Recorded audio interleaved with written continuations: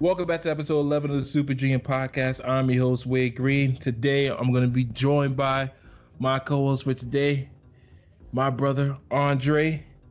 It's great to have him back. What's up, people? I'm glad to be back. I enjoyed the last time I was here. Got into a lot of topics, and I'm ready to do it. Run that back one more time. Yes. Great to have him back. I hope everyone is having a great week and enjoying their weekend. Andre, how you doing? Yeah, I can't complain myself, man. It's been a stressful week, but a lot of things were going on in the sports world, both NFL, MLB, and NBA. So I can't be mad. Very true. It's been an eventful week. Kyrie Irving and the Celtics, their drama that's happening. LeBron James and the Lakers, always something going wrong with them. James Harden, he was called one of the most unguardable players in history by one of the NBA greats.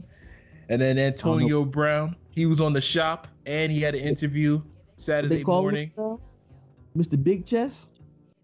I'm not calling a grown man Mr. Big Chest ever in life. Pause that whole name, by the way. Yes, pause that whole name. I'm not calling a grown man Mr. Big Chest. Sorry, Antonio Brown. I told you that last week. But he had to sit down with ESPN on Saturday morning. Jason Witten, he made his return back to the Cowboys. We're going to talk about that and more on this episode 11 of the Super Junior Podcast. We're going to start with basketball.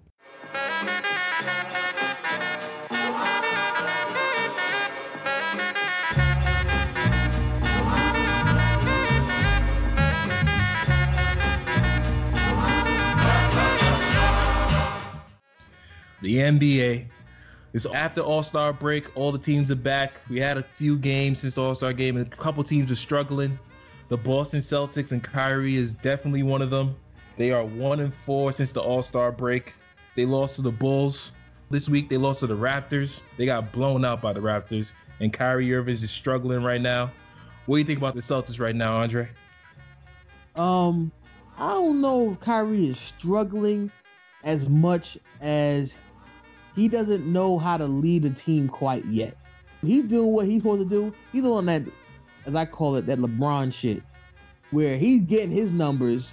He's doing what he's supposed to do, but the people around him, he's basically throwing them under the bus. Like they need to come up or raise their level up to get to his level. Now, you heard what he said in that interview talking about, I'm tired of this, I'm tired of that, tired of these regular season games. Of course, I'm paraphrasing. I just want to get to the playoffs, and then we're gonna be fine because they got me. Is that a scream LeBron James of class? I don't know what does. It does. I was thinking the same exact thing. As soon as I heard him say that, I was like, that's exactly what LeBron James would say. And I think he thinks he could just flip the switch, just like they used to do in Cleveland. They would have these days and these stretches where they wouldn't play no defense. They wouldn't play good. They would lose a bunch of games. But then they would always say, just relax. Way into the playoffs. We got this. But the thing is, that's LeBron James. You have LeBron James on your team. This is Kyrie Irving. I don't know if Kyrie Irving could just flip the switch and he'll just go in and they'll Celtics will start playing better. I mean, he did it earlier after he called LeBron James. He started making all those assists. He had 10 assists a game, and he was distributing the ball better. He was actually being a leader. So that's what I'm waiting to see from Kyrie Irving. Play like that more often, and I guarantee the team will win. And you know, right now, everyone has these stats out there, ESPN, Fox Sports 1. They always have these stats about Kyrie Irving, that the Boston Celtics are 0-6 in their last 6 games with Kyrie, and then without Kyrie, they're 6-0. So they all have these stats. And then this year, they also said that the Boston Celtics record is 28-23 with Kyrie and 9-2 without. So it's all this stuff that's surrounding Kyrie. Everyone wants to make it seem like it's all his fault. Nah, it's everybody's fault. It is everybody's fault. Stevens, it's the players. At the end of the day, they're not going to win without Kyrie. They're not winning any chip without Kyrie. Because hands down, Kyrie is the best closer in the NBA right now. I don't believe that, but we'll talk about that later. He's the person that's going to put him over the hump. And he is. Now, it's upon everybody else, like the Jason Tatums of the world, the Jaylen Browns,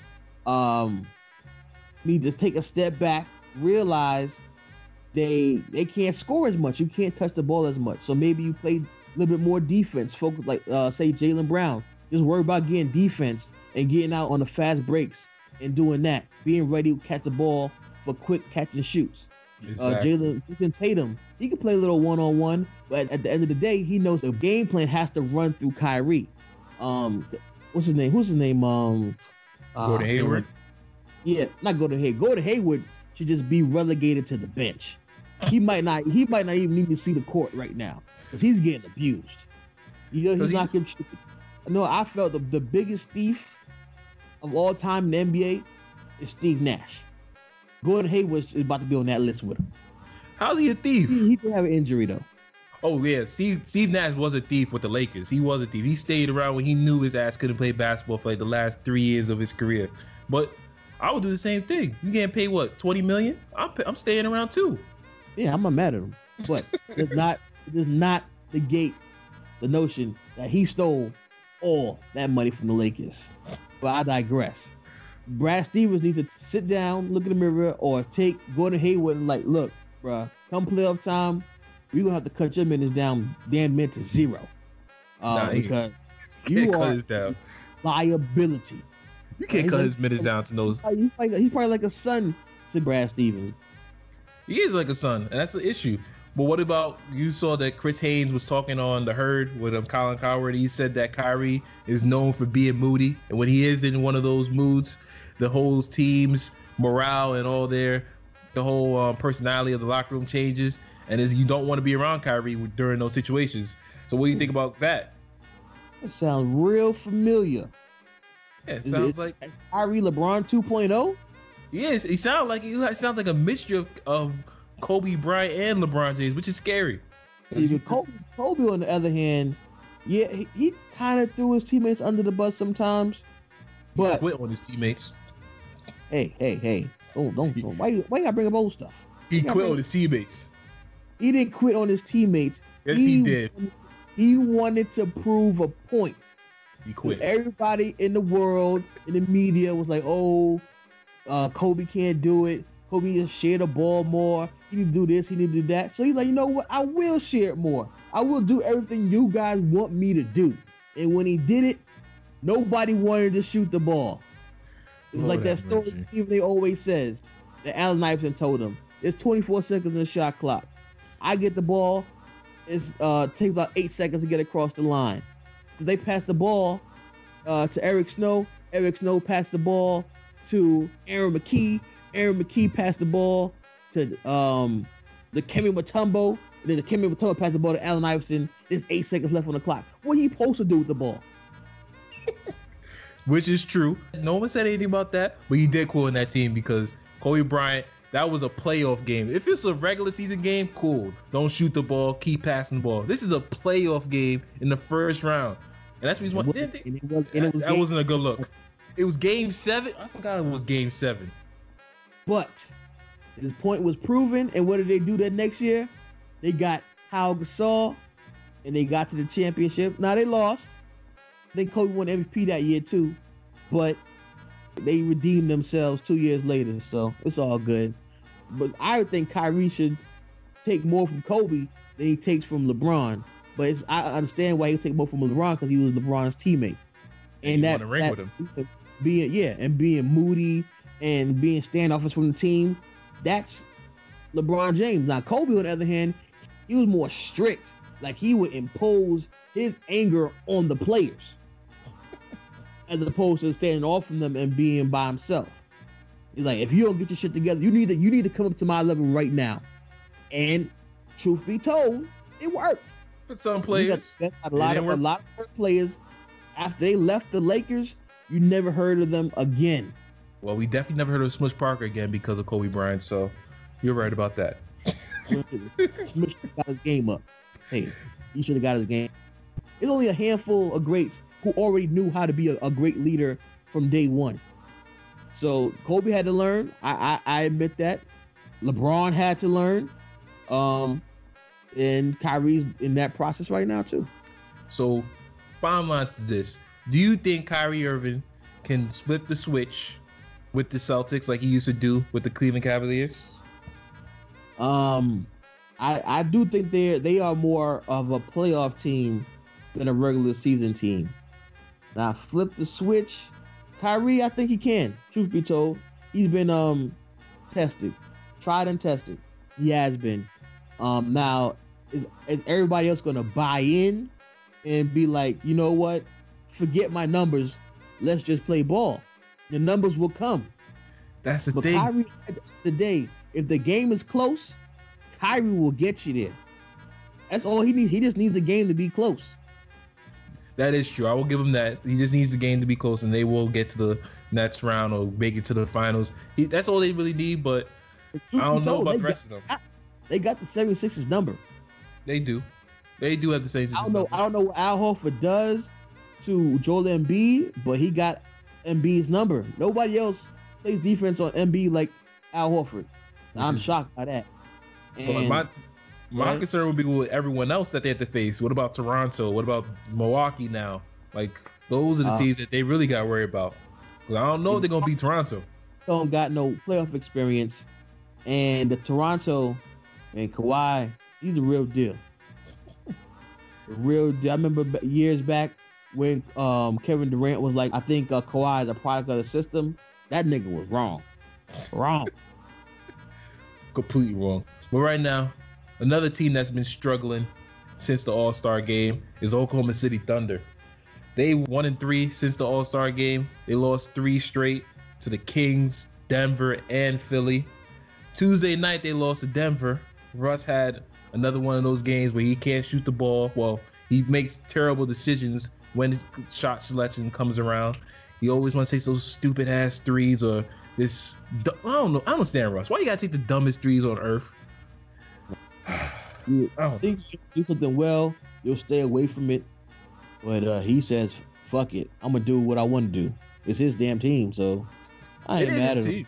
It is his team, but still, like you got to be smart. Like pass it to Terrence Ferguson, he shoots better threes than you. Markieff Morris, Jeremy Grant, all those guys shoot better threes than you. Pass the ball up. You're not gonna make this shot. 9 times out of 10, you're not gonna make it. Let's be real. 9 times out of 10, he's not gonna make this shot. If he does make it, you're gonna be surprised. You'll be like, oh snap, he made it, but it still was a bad shot. So that's my whole thing. Did you see what happened to him in the third quarter of the Denver game when the little kid touched him and decided to hit him? Yeah. Oh, he was luckily it was a kid. Cause if I was a grown man, he might have caught them 1s and 2s. He might have Chris Childs them, and that kid would have been Kobe Bryant. Which is a funny move. The father, they didn't seem to care. They think, they laughing, joking. Yeah, we on TV now. They should have been ejected or thrown out of that game. You can't be touching the players. Where you do that at? Because you know what? Because if some random black dude came and just started touching up on your son, you have a real problem. You see about this story about this white woman calling the cops on a dude because his dog humped her dog.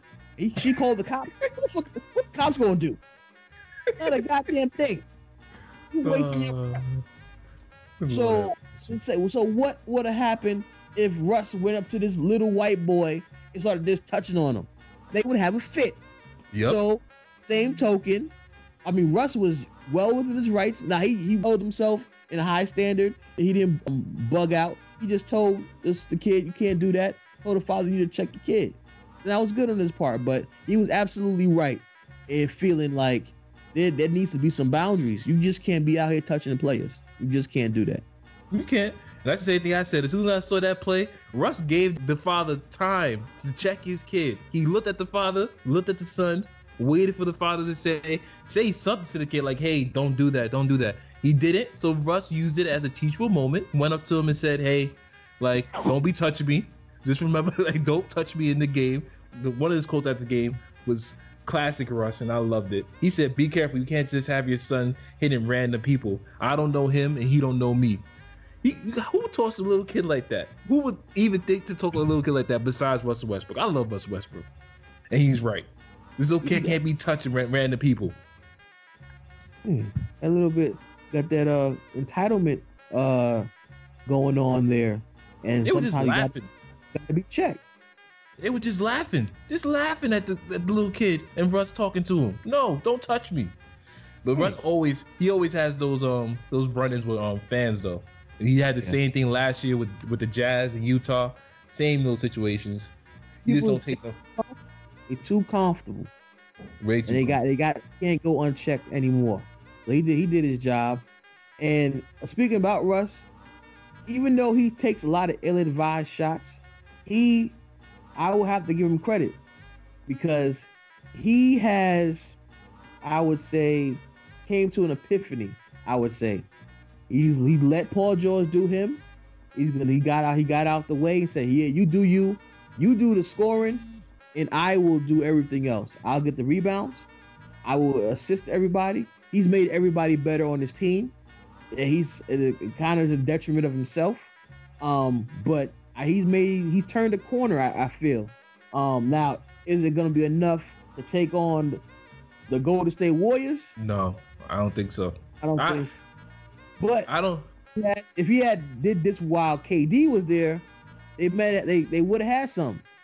True, but you grow and you learn from mistakes. But also, I think it could be enough if Russ plays the way he's playing, like getting his teammates involved, still deferring to Paul George, and this changes his shot selection. Just take more mid-range jumpers, and during when they don't play games, just work on his mid-range shot. They could go up against Golden State, and I think take them to 7 games because Russ is making consistent mid-range jumpers. Forget shooting threes. Stop shooting those. Just keep making consistent mid-range jumpers. Instead of getting 0 points, get at least 2 points when you shoot. That will help Oklahoma City Thunder because then people are going to have to respect his shot. That used to be his game. He used to run full speed, stop on a dime, pull up mid-range. Boom. I don't know how he went away from that, but that was his game, and that worked. Or if they thought he was going to stop on a dime, he'll like do a hesitation move and go to the basket. This whole taking 9 threes a game and hitting one, nah, that got to be deaded quick. If y'all trying to make some moves in the playoffs, because they'll end up playing. I think right now they're 3rd, so they'll play Utah, who embarrassed them last year, so they might want to get some get back on that. Yeah. Or they'll play who's in 4th? Either Portland. Portland's in 4th. I wouldn't want to play 5th, I believe, is Houston's 5th. Yeah, they could take Houston. Yeah, that actually be a good matchup. It would be a good matchup, but they could take Houston. I think OKC Thunder they have everything that they need because Steven Adams, Dennis Schroeder, Jeremy Grant, Ferguson, Markieff Morris, all those guys. That's a good group of others to have on your team. And then you have Nerlens Noel, that is the backup to Steven Adams. They have good others. It's really just gonna come down to Russ and Paul George. Is Paul George gonna show up in the playoffs? Unlike what he did in years past, he's gonna keep playing at this level that he's playing at right now, or is he gonna go back to what he used to be? And if Russ, is he gonna get his shot going and be more consistent with that? Because if he gets a consistent shot, OKC Thunder are unbeatable. And Roberson, I saw some footage of him in the gym before the Denver Nuggets game. He's working on his 3-point shot. Like, they're gonna only show the shots that he's making, but at the same time, they were going in and his shot looked good. And if he comes back and he has his defense going, OKC Thunder. That'll give either Russ a defensive night off or Paul George a defensive night off. Somebody's gonna get a night off on defense and just roam and then and put all the energy into offense. More than likely, probably be Russ. If he does that, if that happens and they get him, like I told you before, OKC Thunder is one of the only teams, in my opinion, that can guard Golden State 1 through 5 with no problem. So we're gonna see what happens with OKC. Did you see that game on Thursday night against the Philadelphia 76ers? With Tobias Harris stepping up and putting the show at the end. He did his thing. I think more and more I see it, that was a good pickup because I didn't know he was that good of a 3-point shooter because he got the gun. And JJ Redick on the floor, that spreads the floor completely open. When Embiid comes back, they're going to be, hopefully they can get it together. They can mesh. And Embiid stop shooting them threes, like I keep saying. Get your big ass in the post and jump hook them to death. They can make some moves. My thing is, I think they play better without Embiid. Looking at them, I was like, hold up.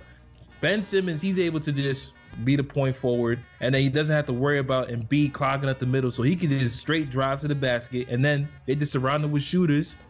That works with his game better, and he gets to be out on the break. He don't have to wait around for slow ass Embiid to come down the floor, and then shoot that whack ass 3-pointer that he likes to take when he trails the offense. I think they just look better without Embiid. Like I said, you just spread the floor, let the shooters roam. Tobias Harris, you said, JJ Redick, Jimmy Butler, if he actually starts playing better and actually starts like Jimmy Butler, by the way, he needs to. I know he wants to be like the man and get all the points, but he needs to just focus on playing defense and focus on that instead of focus on all my numbers and stuff. Yeah, like this with the Bulls.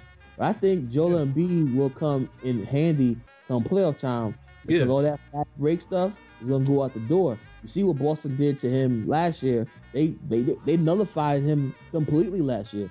Ben Simmons, I mean, at least he had the half court game.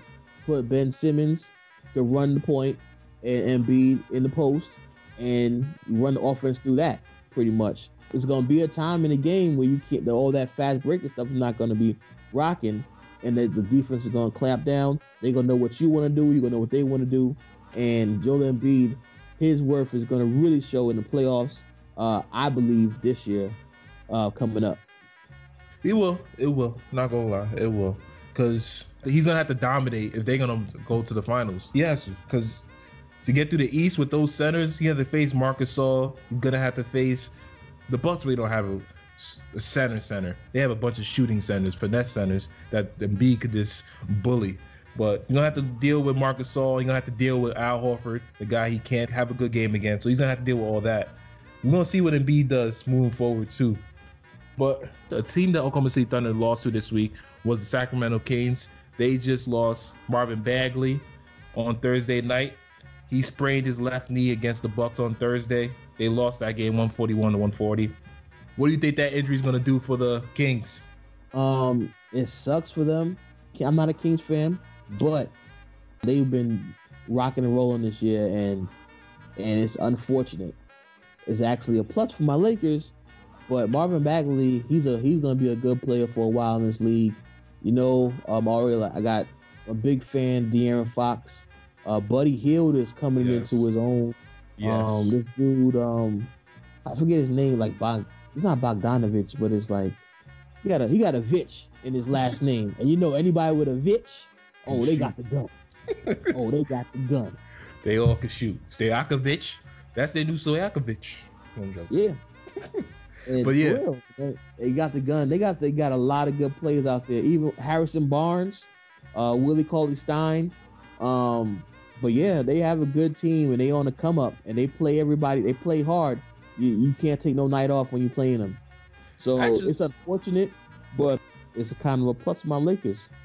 They actually do have a team that reminds me of those good Sacramento Kings. Like Marvin Bagley, if he goes into his NBA body, with he could be like their little Chris Webber. Willie Cauley-Stein, he could be like a better, more athletic version of Vali Divac for them. Who else? De'Aaron Fox, Mike Bibby-ish. Yeah, he's more athletic than Mike Bibby. And then you have Harrison Barnes. He could be like their little. He could be. Well, who could Harrison Barnes be for them? I wouldn't say Doug Christie, but he could be like a nice. He could be a nice piece for them, a solid scorer for them. Well, he would be playing the Doug Christie role, solid defense, and he could make a three here and there. He can put the ball on the court too. Buddy Hield. That's the thing now. You got your Buddy Hield and this other guy, this Vitch. I can't remember his name. It starts with a B. I think it's Bogdanovich. It is Bogdanovich, I believe. And they got more players. So you have and he come off the bench. So that's another good thing. So their benches are decent. And they got some. Vali Divac did his thing this year. He promised the team or the city that he was going to put out a good product this year, or they could fire him, and he did it. He lived up to his word. Yeah, so Marvin Bagley to be out is going to be a big loss for him because in 11 games in February, he's been averaging 17 points, 9.5 rebounds. And that game against the Warriors, he had a big game against them. Steph Curry even said that he's going to be a problem in the league. He gave him props for his game against the Warriors. You just got to hope Buddy Hield, Harrison Barnes, and De'Aaron Fox can just hold it down while he's out. Other than that, all I think is this thing opens it up for the Lakers, in my opinion. When I saw this injury, I'm like, the Lakers have no excuse now. They literally have no excuse because the Kings, they're 2.5 behind the San Antonio Spurs for the last playoff spot in the Western Conference. And then you have LeBron James and the Lakers after Friday night's game against the Bucks. They're now 3.5 out from the playoffs. So what do you think about your Lakers? You think your Lakers are going to make the playoffs with activated LeBron? Motherfucking activated my ass. The only thing this motherfucker's activated is L's. L's. Very Can't believe this man. So I'm looking at the standings right now. I can see the Clippers and San Antonio. I think the Clippers will fall out. They're not trying to lose their pick, so I think eventually they'll fall out. So San Antonio more than likely will go up to that 7th spot. So it'll be a fight between the Clippers, the Kings, and the Lakers. And don't sleep on Minnesota. Basically 4 teams that the Lakers have to beat. The Lakers have not been able to beat the good teams. They can't beat the bad teams. So I hate to say this, because I love the Lakers, but I hate LeBron. But I like him by association. Unfortunately, I don't see it happening. LeBron thought this was the Eastern Conference. He thought he could come out here, do what he wanted to do, or try to get like he normally does. He throw a little hissy fit about, oh, my teammate's not good enough. And they was gonna pull out some trade for him, and then he was gonna make some kind of run. That didn't happen. It actually backfired on him this year. And now, granted, truth be told, I'm shocked. Brandon Ingram is balling. Yes, he is. He's playing like he won it. This is what I wanted to see from him from day one. He is applying himself. He playing like Kuzma. Like they won it. I'm not mad at that. But even still, it's not enough. Lonzo coming back would be a great help, but he come back no time soon. So the fact that Lonzo's not coming back either, I don't know if these Lakers can make it. I want them to make it, but if they make it, they gonna just come to go to the 8th spot and play the Warriors. LeBron don't want to do that. So I seen LeBron yesterday after he lost this game to the Bucks. He just looked defeated. He walked up the court before the game was off on his Isaiah Thomas, that is. The bad boy Pistons. Oh man, I think you said it all about the Lakers, but I'm gonna try to. I just think it's funny because LeBron James, no one else gets away with the things LeBron James gets away with. This man called out his teammates, the young guys, and said that they are distracted because of the trade rumors. Since the All-Star break, Kuzma and Ingram have been balling out since those trade rumors happened. They've been balling out. The one person who has been balling out is LeBron James. Don't get me wrong, he puts up his numbers. LeBron is a stat sheet stuffer because everyone complains about Westbrook stuffing stat sheets and his triple doubles are inflated. They're fake. He always grabs fake rebounds and all this stuff. LeBron James be doing some of that stuff too. His stats are padded as well. And for him to say that his teammates were distracted when this nigga's making movies, making TV shows, A&R and 2 Chainz's album, which is ridiculous to me. Since when is LeBron James a musical person, a musical genius, that he can A&R a 2 Chainz album?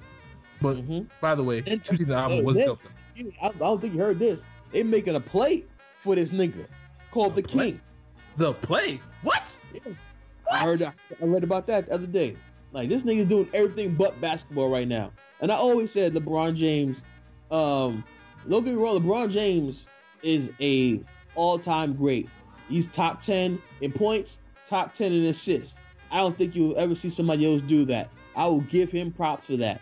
But I will always say this. LeBron James is the type guy, he will get his numbers, and as long as he gets his numbers, it makes him feel like you can't blame me.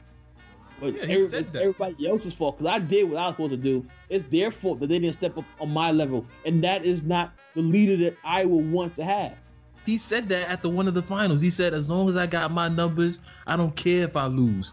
As long as I did everything I know I possibly could and I stepped up, it doesn't matter if I lose because I know I did everything I could possibly do. Negro, 3-6 in the finals. Why are you talking about I did everything I possibly could do? You lost in the finals. You're 3-6. You supposed to be the guy like, no matter what, I'm going down with the ship. My team better step up. I'm gonna make them step up. You supposed to be that guy. Not saying, oh, I got my numbers. I don't know what these other dudes are doing.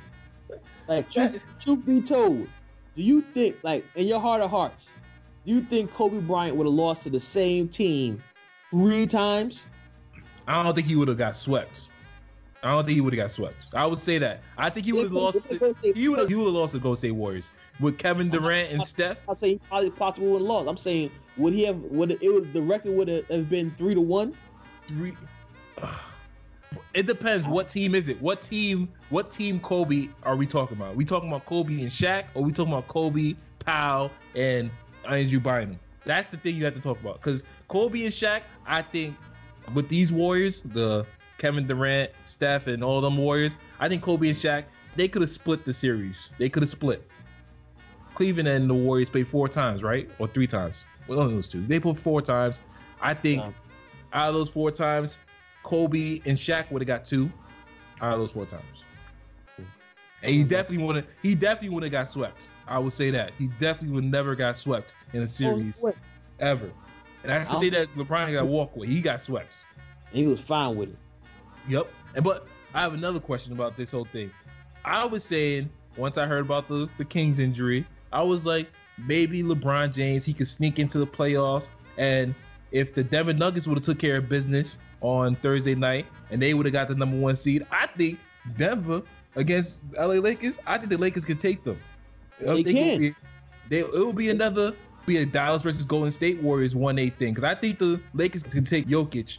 I was having arguments with people on Twitter. They were saying, oh, you're sleeping on Denver. Jokic is nice. They have a good bench. They have Isaiah Thomas, Jamal Murray. I'm like, they're all good. Don't get me wrong. They're all good. But I do not believe that Jokic is that guy coming down the stretch. Jamal Murray, he's cold-blooded. Don't get me wrong. He hit some clutch shots. But in the playoff, we don't know what they can do. I know what LeBron and I know what Rondo can do. So what do you think about that? Oh, I've seen Rondo take his game to a whole nother level. And LeBron. Come playoff time, they take their game to a whole nother level. All games is off. But this is the same LeBron James who said he was activating. And I don't think he activated the activation. Because they still fucking losing. I don't know if he underestimated the West, or did he reach the East just in time, or what? Both of those. I don't know. He better not use the injury as an excuse. He better not. He can't, because he said he's activated. He gotta hold that. He gotta hold it. But if he sneaks into the playoffs and by chance the Nuggets edge out the Warriors, which is a very good possibility because the Warriors be taking nights off sometimes just because they know what they got. And the home court advantage really doesn't matter to them, truth be told. So if they end up edging the Warriors out, the Nuggets, LeBron James at the 8th seed, that could be a favorable matchup for him. Very favorable. And it also will help them showcase their young players on a playoff stage, and maybe they get a trade. But truth be told, I never wanted LeBron James on the Lakers anyway. I was disgusted when I found out. Disgusted. And he's proving me right, doing all the shit he doing now. All these fake LeBron fans, or LeBron fans, fake Laker fans, will say, oh, LeBron made the Lakers good again. No. They are 3 games above what they were last year. If that. They the same goddamn team from last year, if you ask me.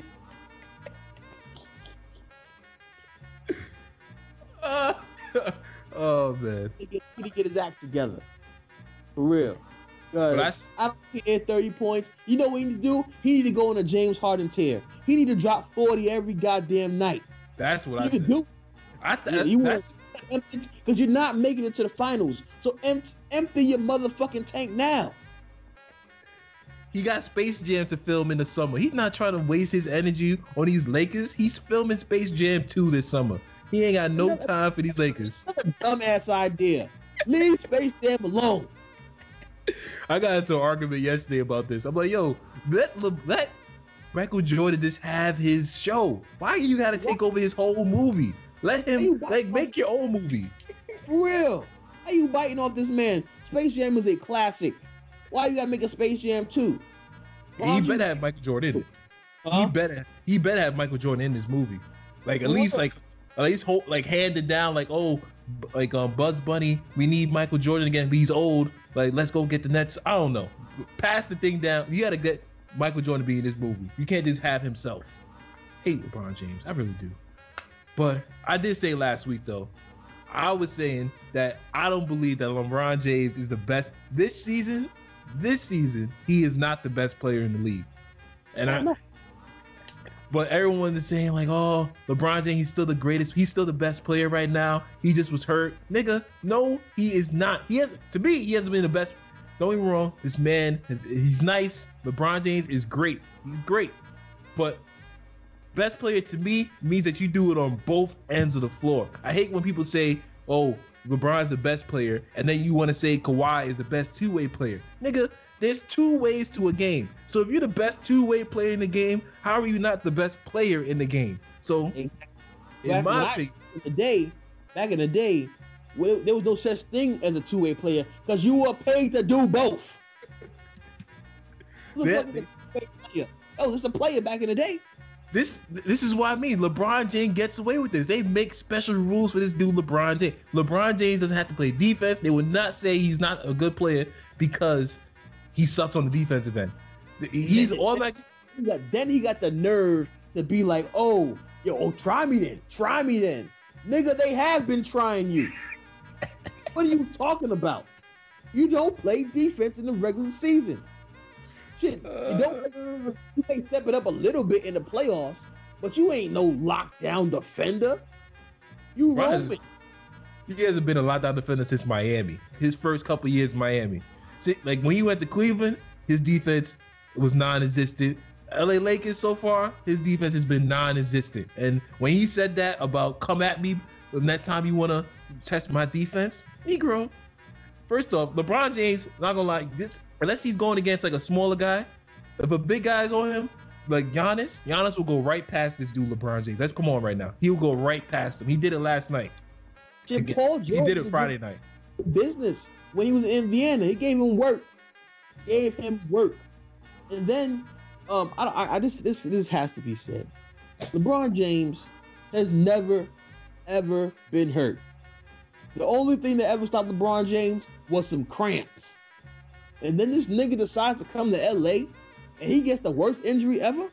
I find that very hard to believe. Like, this nigga never gets hurt, but decides to come to LA and he gets hurt. Like, it just hits me the wrong way. I don't know what he's trying to do. Maybe I heard that Ty Lue might be coming to the Lakers after the season's over too. They talking about bringing him to the Lakers. To me, there's better coaches out there besides Ty Lue. Maybe LeBron likes it because he can control them. I don't know. But me, if I'm a Lakers fan, I would stick with Lue, or I would go with Mark Jackson, who I think will be a good pick for the Lakers. Help out Lonzo Ball if they want to keep Lonzo Ball on the team. Who else would be a good coach for the Lakers? Jason Kidd. But Jason Kidd, they don't like Jason Kidd because they see what happened with the Bucks. Since he left, they see him playing better. They're like, maybe Jason Kidd, he's not the coach that we all thought he was with Brooklyn at first. But Jason Kidd will be I think will be a good option still. But I know a lot of people, like I said, they're not going to think Jason Kidd's a good option right now because of Giannis. I don't know what to say about the Lakers anymore. LeBron, he just needs to get it together. He needs to make sure that team makes it to the playoffs, because he don't, and he starts doing all this other stuff, all the stuff he's doing outside of sports. Don't get me wrong, it's cool. Him building the school, that was a dope thing, building that school for those people, getting people jobs, getting parents jobs and all that stuff, dope. Him doing his movies, his show The Shop, dope. All of it is good. But if he don't win on the court, he has to get killed for this stuff. You can't be doing all this stuff and then come to LA, say, I'm here to win a championship, say that I'm activated, I'm trying to get us to the playoffs, and then you don't do any of it. My whole thing is, if he was playing like James Harden was, actually doing everything in his possible body to make it to the playoffs and everything to help his team win, I would have nothing to say. I wouldn't care. I'd be like, you know what? He's giving it his all. The team is just not that good enough. fine, you could do all the stuff outside of sports, but he's not. And that's my whole thing with LeBron. He don't always give it 100%. Huh? He'll definitely throw his teammates under the bus 100%. Yep. That's a fact. I will never fade in LeBron James' playbook of getting his team back on track. But let's talk about one of LeBron James' former teammates now, Dwayne Wade. What did you think of his lucky-ass three-point shot that he made over the Golden State Warriors this week? What I made of, the most thing I got from that lucky shot he made was this nigga got braids now. What's happening? I said the same. Yo, why is the way Wade with braids is the weirdest thing on earth? What? At least this man has had a Caesar damn near his whole career. Now he had a little fro, and now he got braids. Like what? What is a Haslam saying to this man? Like, dude, they are struggle braids. They're not like the longest braids on earth. They're struggle braids.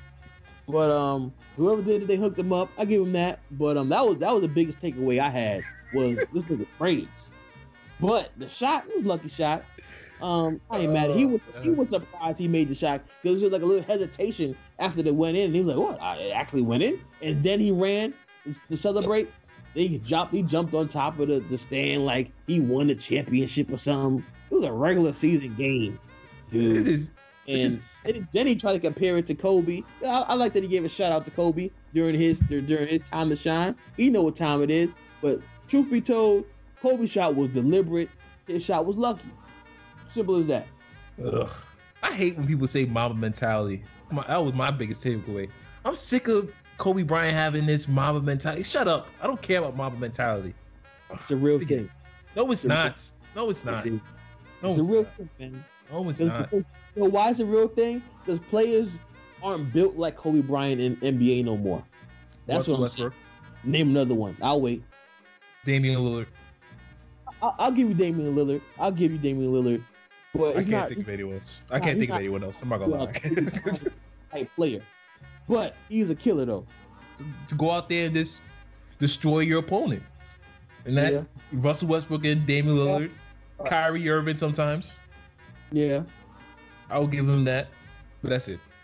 But did you hear about the other thing Dwayne Wade said this week?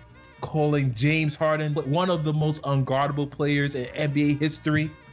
How you felt about that after James Harden's 58 points and 10 assists game against the Miami Heat?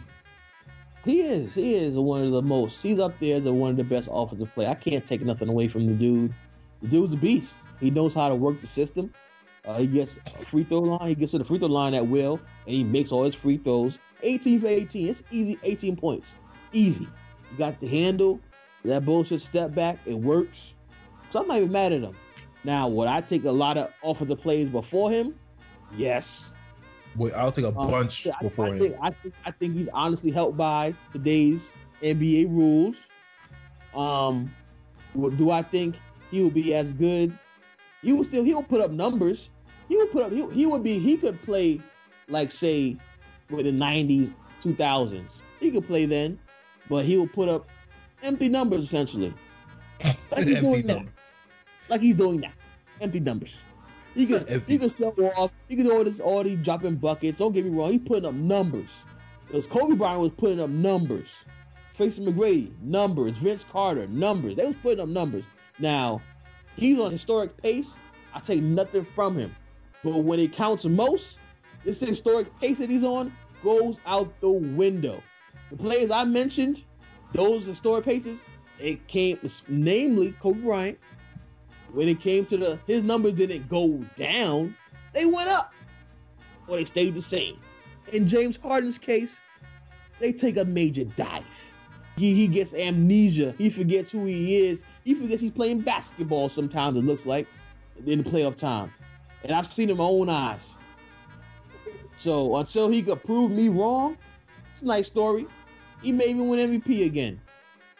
But he gonna be a fan just like me. Come June.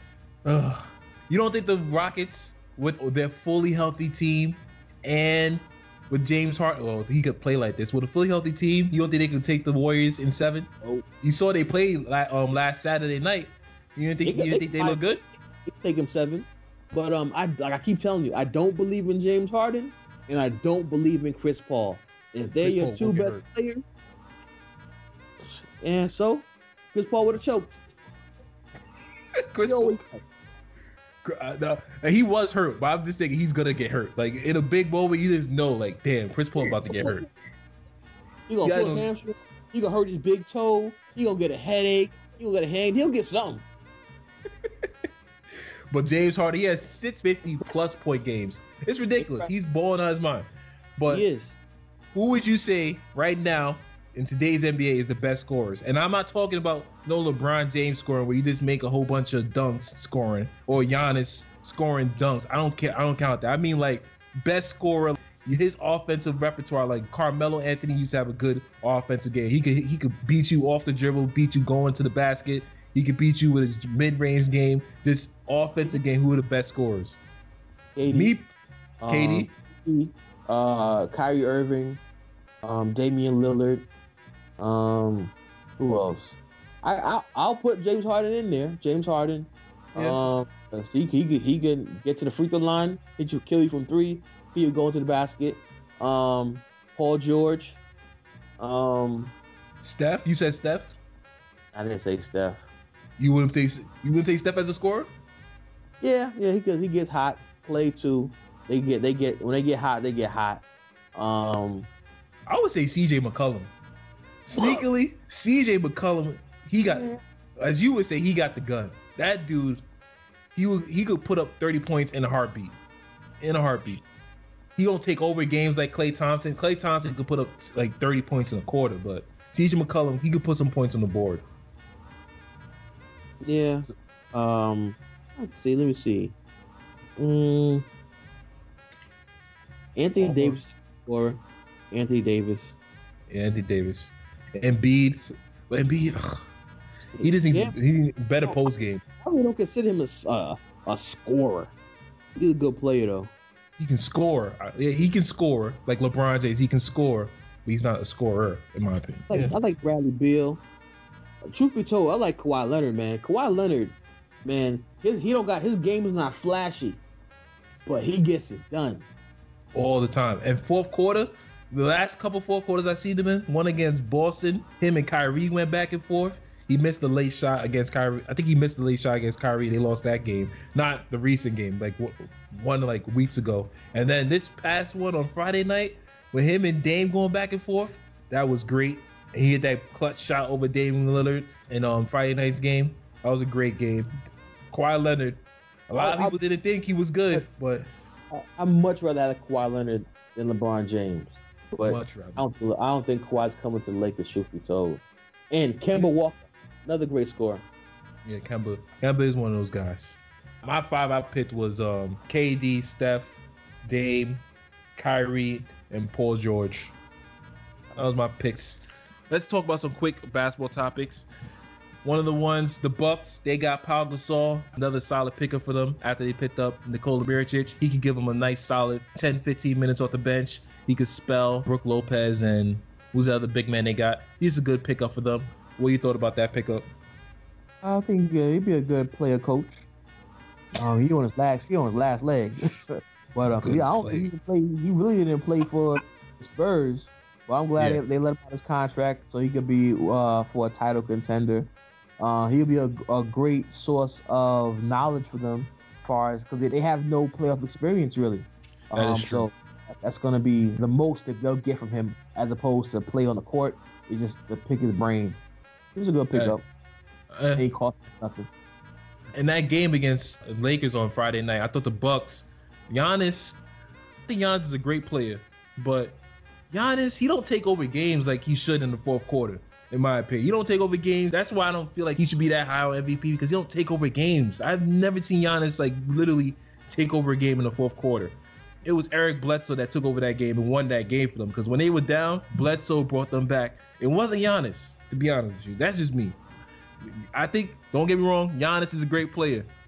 His shot will become a liability come playoff time. Yeah. So I don't think he should be worried about taking threes. He's working his mid-range, and He's like LeBron. Like nobody's unstoppable going to the basket. As long as he does that to the 10th degree, like he's been doing it, I think he should be fine. I'm gonna look for him this year in the playoffs. I'm gonna look at their games and keep a special eye out and see. Because I like Giannis. Because he's not like the other players. I think because he came from Greece. Like, he don't want to be buddy-buddy with everybody else. He wants to beat everybody. So I'm pulling for Giannis. I'm going to look out for him in this playoff season. Yeah. Some other things that happened this week. I just talked about it a little bit earlier.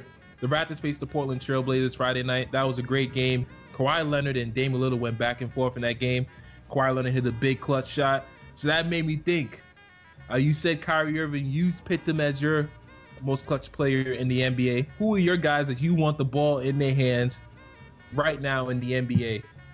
Kyrie, Damian Lillard, Kawhi Leonard, KD, and number 5, I would say. 5 is hard. I can't think of 5. I'm not gonna lie to you. I have 4. Basically the same 4 as you. I did have the same 4 as you. Cause Steph, I don't think Steph can come to some clutch shots, but I have. But Steph, he comes up short when he comes up short. That's what I'm saying. He comes up short. He doesn't play to the level he plays in the regular season. He takes a step back when it counts most. So that in turn means he's not clutch. Clutch means your game goes higher when it counts most. It don't go lower. So that's how I think of his clutch. The thing about the Warriors that I don't really understand is that they need Steph to be great in the regular season. If they don't have Steph, they don't look the same. Or if Steph is like neutralized, they don't look the same. Nope. But they still have KD. And KD shows up in the playoff time in the finals, and they win because of KD basically in the finals. But it doesn't make sense because Steph is your best player, and he seems like he's the reason why that engine goes. But then when the finals comes around, Kevin Durant takes over. He's the reason why they win. Because if Kevin Durant is not on that team, I don't think they win the past couple finals. Or at least they go in 7. They definitely not going 5 and 4 like they've been going. Yeah, that's why Draymond cried in the parking lot to get KD. Because I'm telling you, 7-game series, I'm not saying Steph is not a good player, but you could play defense differently in the playoffs. So all that stuff, you could rough him up a little bit more. You play a little bit harder. You kind of take his game away from him. So it's not on a daily basis. You play a different team every day. Sometimes they don't even like really scout you. They just know we playing them and we know what we got to do. In the playoffs, they have umpteen time to look over the video and study you, and they know the ins and outs of what you're going to do or what they think you're going to do. And playoff season after playoff season, Steph is not the same player he was in the regular season, and these are facts. Yeah, that's exactly what the Rockets do to him every time they play. When they played recently, they shut Steph down. That's the reason why that game was that close and they won that game. It was because they were face guarding Steph. They wouldn't let him go off screens and like sneak to the corner. Like he get those little cheap 3-pointers that he gets when he sneaks to the corner. They didn't let him do that. Austin Rivers played great defense on him, stayed on him, face guarded him. Like I said, that's all you gotta do. Just face guard him. Don't let him running around the court like he lost his damn mind. And you could neutralize Steph and you could neutralize Golden State. You have a better chance of winning if you neutralize Steph than neutralizing Kevin Durant. Yeah. And what other topics happened this week? Oh, First Take, Stephen A. Smith and Max Kellerman, they had a debate on Thursday about Damian Lillard. If he is a top 10 player in the NBA right now, I made a list of this 10 players off the top of my head that are the best players in the league. First one I said was, this is not in any order, it's just random names. Don't get mad. Russ, Paul George, Steph, James Harden, Kevin Durant, Embiid, Anthony Davis, LeBron James, Kawhi Leonard, Giannis. I believe that's 10 right there. I believe. Yeah. They would say they might take Russ out of the top 10, and it would be between Russ, Damian Lillard, and Kyrie Irving. So, who you got? Out of those 3 players, all 3 point guards, mind you, Russell Westbrook, Damian Lillard, Kyrie. I would keep Russell Westbrook in there because I like Russell Westbrook's game. I just do. But he's the least efficient out of all 3 by far.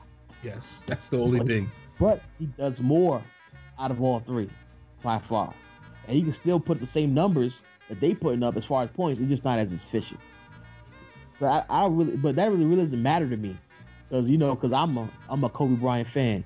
So being shoot 50-60% is all well and good. That shows you're efficient. But if I'm still getting the same amount of points as you, well, does it really matter? At the end of the day, but if I had to pick, it's a hard one. 'Cause I like Kyrie and I like Damian Lillard, but what I would take Damian Lillard over Kyrie off the fact that Damian Lillard's been in the West his whole career. He's made the playoffs every single year. Preach. And he's never hurt. Knock on wood. But in Kyrie, on the other hand, he's been in the league. When he was in the league before, Cleveland was terrible. And then LeBron got there, they was good, and he stepped his game up. It just helped him put him on a pedestal. But the fact that you see what LeBron doing in the West right now, he can't do it. But Damian been doing it from day one. So if I had to pick, I'm taking Damian Lillard over Kyrie. Yep, I've been thinking about this more recently because I was like, damn, the Knicks, they thinking about getting Kyrie Irving. And I'm just like, do I really want Kyrie? Don't get me wrong. If the Knicks got Kyrie Irving, I'll be happy. But at the same time, I'm thinking he's always hurt. And what has Kyrie Irving done without LeBron James? He's been struggling with the Boston Celtics recently. I'm not saying it's all his fault, but he's struggling. And then before LeBron James, like you said, Cleveland, he struggled. And that makes me think like, damn, maybe that's the reason why the whole thing is kind of going wrong in Boston, because maybe the team doesn't really respect Kyrie Irving because he really hasn't done anything in his career besides with LeBron James. Don't get me wrong, he had a big clutch 3-point shot against the Warriors, but that was with LeBron James. He wasn't doing anything prior or before, like you said. But at the same time, they don't win without him. They don't. They're not, and Boston's not gonna win without Kyrie. Don't get me wrong. They're both great players. But right now, if you put Damian Lillard on Boston, what do you think is gonna happen? Damian Lillard will have that team looking better. Don't get me wrong. Kyrie is a beast. And put the same numbers. He will put the same numbers, and he will get more assists. He will get Jason Tatum involved. He will get Jaylen Brown involved. He will get all his other teammates involved and make them better. Kyrie Irving, he doesn't make his teammates better like Damian Lillard does. When he had LaMarcus Aldridge, them two had one of the best pick and roll combos in the game. I would take Damian Lillard. If he became a free agent the same time as Kyrie Irving, I'm taking Damian Lillard all day, because he stays healthy. And like you said, every single year he gets his team to the playoffs. With LaMarcus Aldridge, with CJ, with the supporting cast he has, with the players he has on his team, you don't know anyone else on the team besides maybe Yusuf Nurkic and CJ McCollum. Name another person on that team. Most NBA fans can't name another person on that team. So Dame Lillard, to me, that gives him the nod over Kyrie Irving, in my opinion. But don't get me wrong, Kyrie Irving is a great player, though. Great player. And closing games, he's one of the people I want the ball in their hand. But if I had to choose between those two, Damian Lillard. But now... Yeah, Dame time. Yep, Dame time. But before we get out of the basketball, I just want to give a shout out to Trae Young, and also I want to give a shout out to Zach LaVine. They both had great games on Friday night in that 4 overtime game between the Bulls and the Hawks. Trae Young had 47 points, 7 rebounds, and 16 assists. He had some big clutch shots in the fourth quarter. He hit that big 3, then he hit that big layup to force double overtime. And Zach LaVine, he's on a terrible team. Maybe he's putting up these numbers because he's on a bad team, but he's been balling out too. He had, I think, 49 points in that game. So it's good to see Zach LaVine come back for that ACL injury and look good. Hopefully next year Bulls can get everything together with him, Otto Porter, Wendell Carter, Larry Marketing, and Chris Dunn if he ever actually becomes that player that everyone thinks he could be. I think they're gonna be a good team next year, hopefully. Yeah, you got some solid players in Chicago. Trae Young put himself back in the Rookie of the Year debate, even though it was pretty much locked up by Doncic. but he's better than I thought he would be. So Yeah, he is. I didn't think he was struggling earlier, but now he figured it out. He's good, really good. Big up to him. He didn't fold. He got better. So much respect. That's it for basketball. We're about to get into some football right now.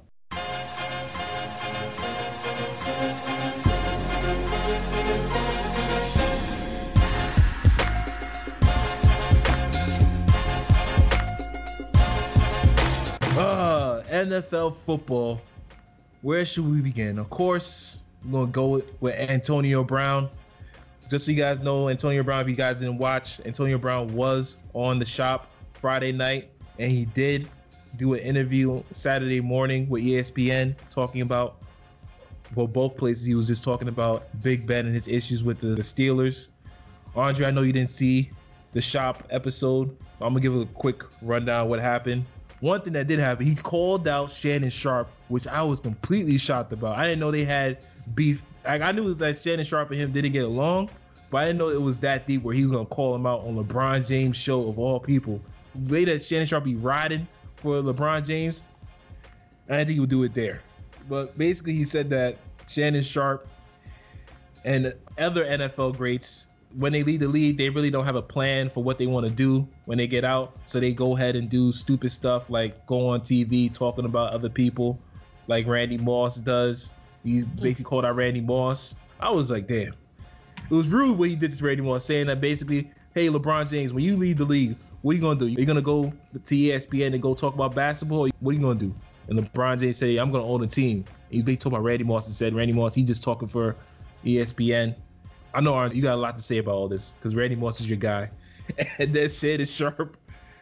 Shannon Sharpe, he said that he be on TV with the Hennessy and the Black and Miles. I love that stuff that Shannon Sharpe does. I think that shit is hilarious. It's different. You don't ever see that on TV. I think it's fun to see it. I thought it was hilarious, but Antonio Brown takes it differently. He thinks basically that he be cooning around, basically just acting the fool, showing the bad side of like showing liquor and showing the Black and Miles. He didn't like that part of it. So he basically about that. I don't think that's cooning, to be honest. I just think it's Shannon Sharpe being real, like showing his side of himself that normally doesn't get showed on TV. That's all. I don't think he's out here cooning and buffooning on national TV. I shouldn't say cooning. I shouldn't say cooning. Antonio Brown didn't call him a coon. I don't want to say, but it came off like he's trying to say that. And then LeBron James' friend Maverick basically chimed in and said, "Oh yeah, I agree with you." So, fuck Maverick. They need to find somebody else. they don't need somebody to ride LeBron James' dick on the show.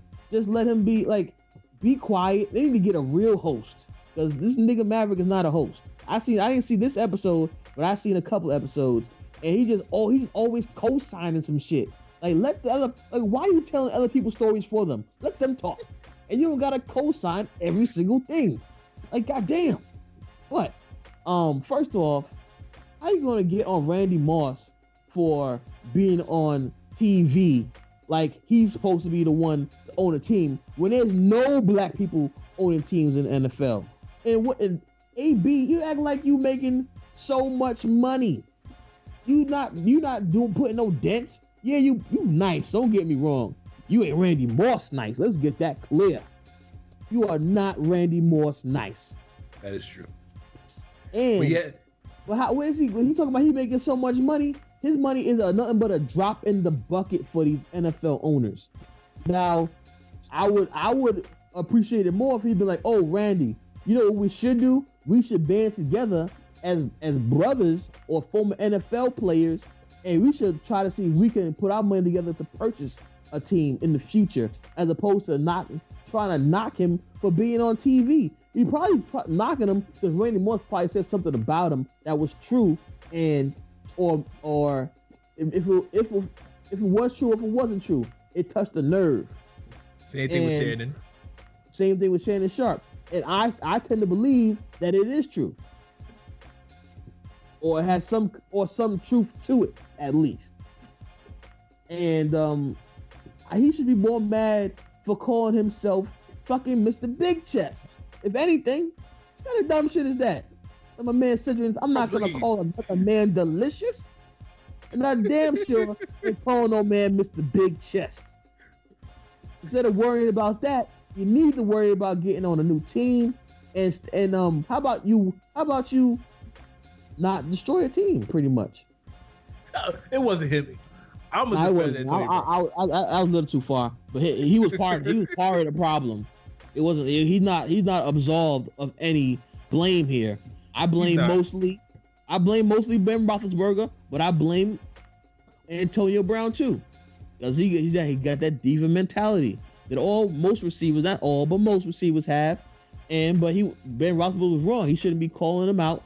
That's not the time nor place. You come to him directly. You don't put him on blast on TV and your radio station, all the other foolishness. Well, he put him on blast on TV. Token, just because you in your feelings about something, you do not show up for a de facto playoff game. You left your teammates high and dry because you was in your feelings about another person on the team, and that's not cool. Before you say that, I should tell you, he did talk about that situation. He said that he went to the morning whatever meeting before the game, and he talked to Mike Tomlin. He said that, hey, I'm not like I feel good, but I'm a little sore, and Mike Tomlin told him to go home. So I don't know. You can watch it for yourself. You can make your own judgment. I don't know what the story is. Why did he show up for the game though? Huh? Why did he show up for the game though? No, he said he showed up for the game. First off, he said that the Saturday before the final game, like during the walkthrough, he told Tomlin that he was feeling hurt. His knee was killing him, and he wasn't feeling good. So Tomlin told him to go home. Next day, he shows up to the stadium. He talks to Tomlin again. Tomlin asks him how he's doing. He says his knee is sore, and Tomlin tells him to go home again. So he's like, all right, I'm out. Apparently, that's what he said. That's what went down.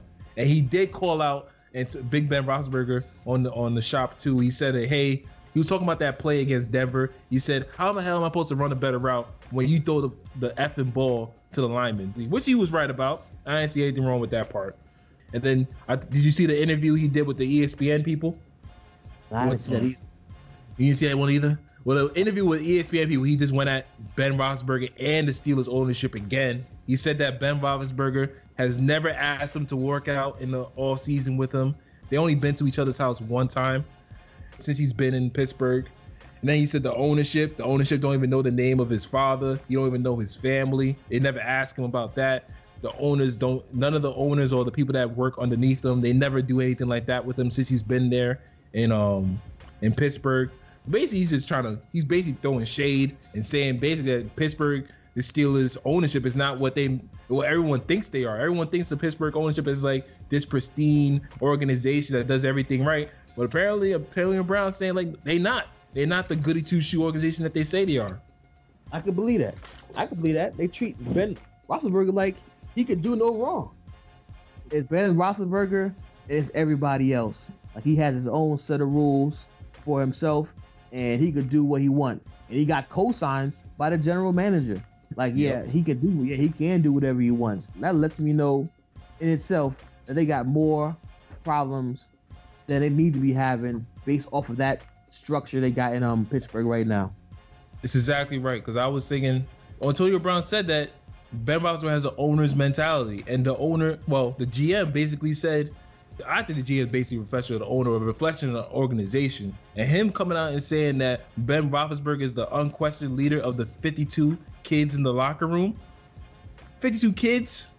Maybe you didn't mean anything by kids. It was just a word that you wanted to use. But it kind of goes to what Antonio Brown was saying how they believe that Ben Roethlisberger is on one level and everyone else is below him. Ben Roethlisberger could do whatever he wants. He get away with anything. He has all those off the field issues that he's had. I'm not gonna go through them, but he's had off the field issues, but he never gets checked. But this man, Ben Roethlisberger, come in, he go on his little radio show and he feels comfortable calling out people, comfortable calling out the coaches, comfortable calling out his teammates, just comfortable talking about other people, but never comfortable enough to bring up things that he's done wrong, like that dumbass interception he threw against the Denver Broncos. Instead of taking ownership for it, he said, you know what, Antonio Brown, he could have ran a better route. He should have came more flat on that route. What is Antonio Brown supposed to do when you throw it to the offensive line, to the defensive lineman, my bad, What are you supposed to do if he throws a defensive lineman? You should just throw them better ball. And then Antonio Brown was saying how Ben Roethlisberger used to basically just shut him out for a whole quarter because he was mad at him because something they went through during games or during the week of practice. So it's all a mess in Pittsburgh. I don't know what they're going to do. It looks bad on the organization. It looks bad. I say this every week. It looks bad on Mike Tomlin because first off, your GM basically saying Ben Roethlisberger is the unquestioned leader. What about your coach? Shouldn't he be the unquestioned leader of the goddamn 52 other kids in the locker room? Damn, man. Damn. And all this stuff that's happening, it looks so bad on Mike Tomlin. And then he's going to lose all these weapons. All he's going to be left with is Juju Smith-Schuster and the other guy that Ben Roethlisberger called out, James Washington, that receiver, and James Conner. Those are the only ones going to be left with. He lost all those years he had Antonio Brown, Ben Roethlisberger, and Le'Veon Bell, and nothing to show for it. They're going to fire this black man. They're going to fire him. I know it's a Steelers organization, but at the end of the day, you have this many years with the triple Bs, or the killer Bs, whatever they want to call them, whatever their stupid nickname was. You have all those years you didn't show up. Come on, man. Come on. They're not going to keep this man around, especially next year. If this team fails, he better have an unbelievable coaching job this year, or he's gonna be fired. He's gonna get fired, which is sad. It is, because he's a good coach. He's a real good coach. But I don't know if they might be undercutting him when it's all said and done. If Ben Roethlisberger is so free to say whatever he wants, it might be undercutting him when it's all said and done. He is. Ben Roethlisberger calls Mike Tomlin out and gets away with it. What other player can call out their head coach? Well, besides Aaron Rodgers, can call out their head coach and not be chastised or talked about? Ben Roethlisberger gets away with murder in the media and in that organization because Ben Roethlisberger has been doing this shit for years. He did it to Todd Haley, and under Todd Haley, he had his best years under Todd Haley. But every other week we heard about him, Ben Roethlisberger calling him out or just being disrespectful to Todd Haley. Ben Roethlisberger, someone needs to check Ben Roethlisberger at the end of the day. Someone needs to. And Mike Tomlin's supposed to be the guy that checks him and keeps him in line. Because obviously the owner and the rest of them, they're not doing it. They just let him get away with everything because he's their quarterback. He won 2 Super Bowls, but the first one, let's be real, he didn't do anything in the first one. And the next one, that's the only one that you could be like, all right, Ben Roethlisberger is that guy. Other than that, what has Ben Roethlisberger really done? He's underachieved. That's all I see. He's underachieved every year since his last Super Bowl appearance. Underachieved. Yeah, and he's had the talent. Yep. You can't say he didn't.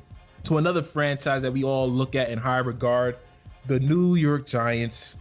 They came out this week and said that Eli Manning is going to be their quarterback in 2019.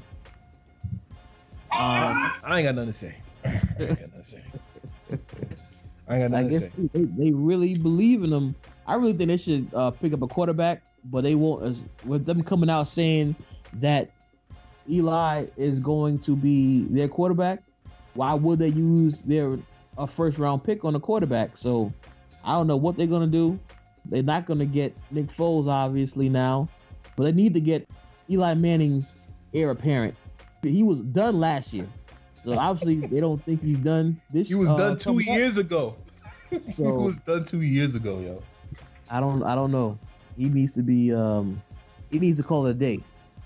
At some point you can't keep saying, like, whose fault is it? Like, yeah, their line is not all that.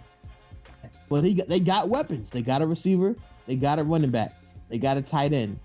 Maybe they'll put some money into the offensive line this year.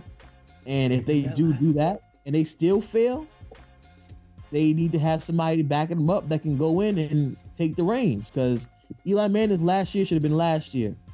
But he's coming back this year, and we shall see what they do.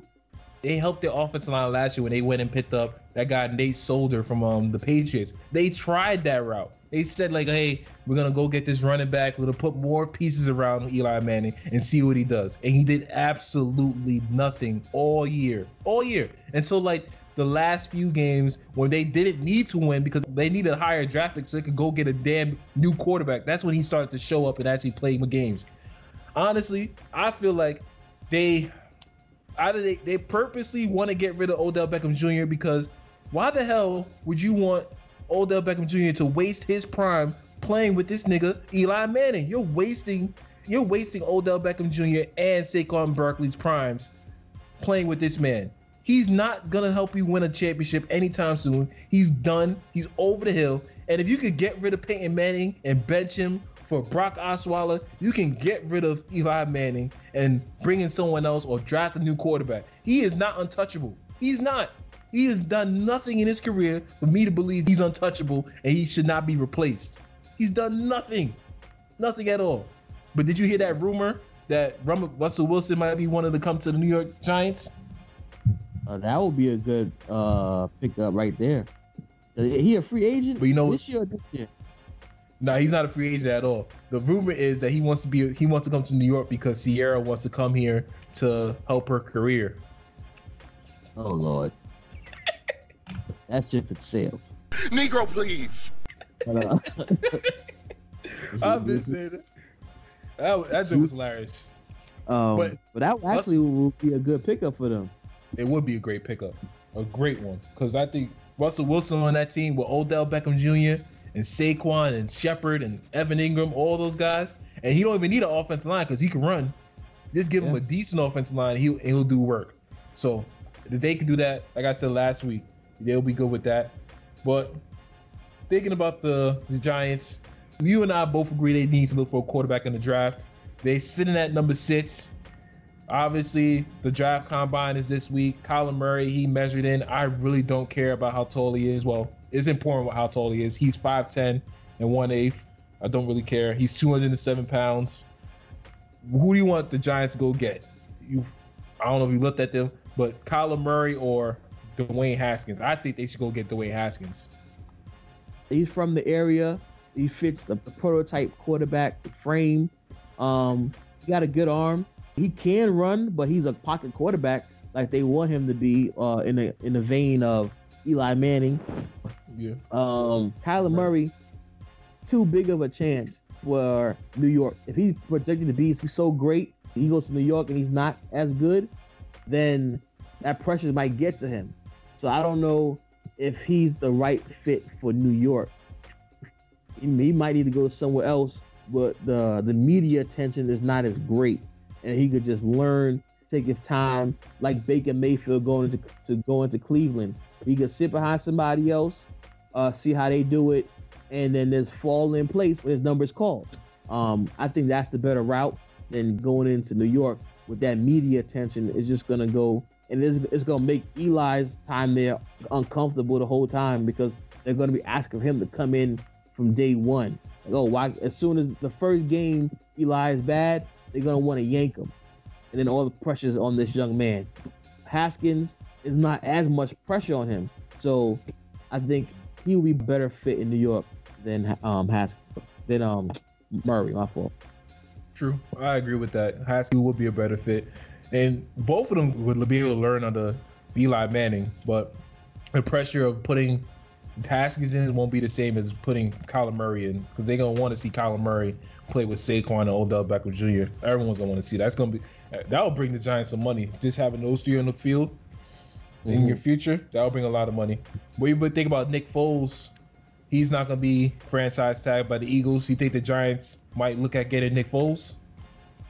That'll be a lot of money because Nick Foles looking probably for like $20 million a season, and they can't afford that. Jacksonville might be good, but the thing with Nick Foles is Nick Foles hasn't played well anywhere outside of Philadelphia.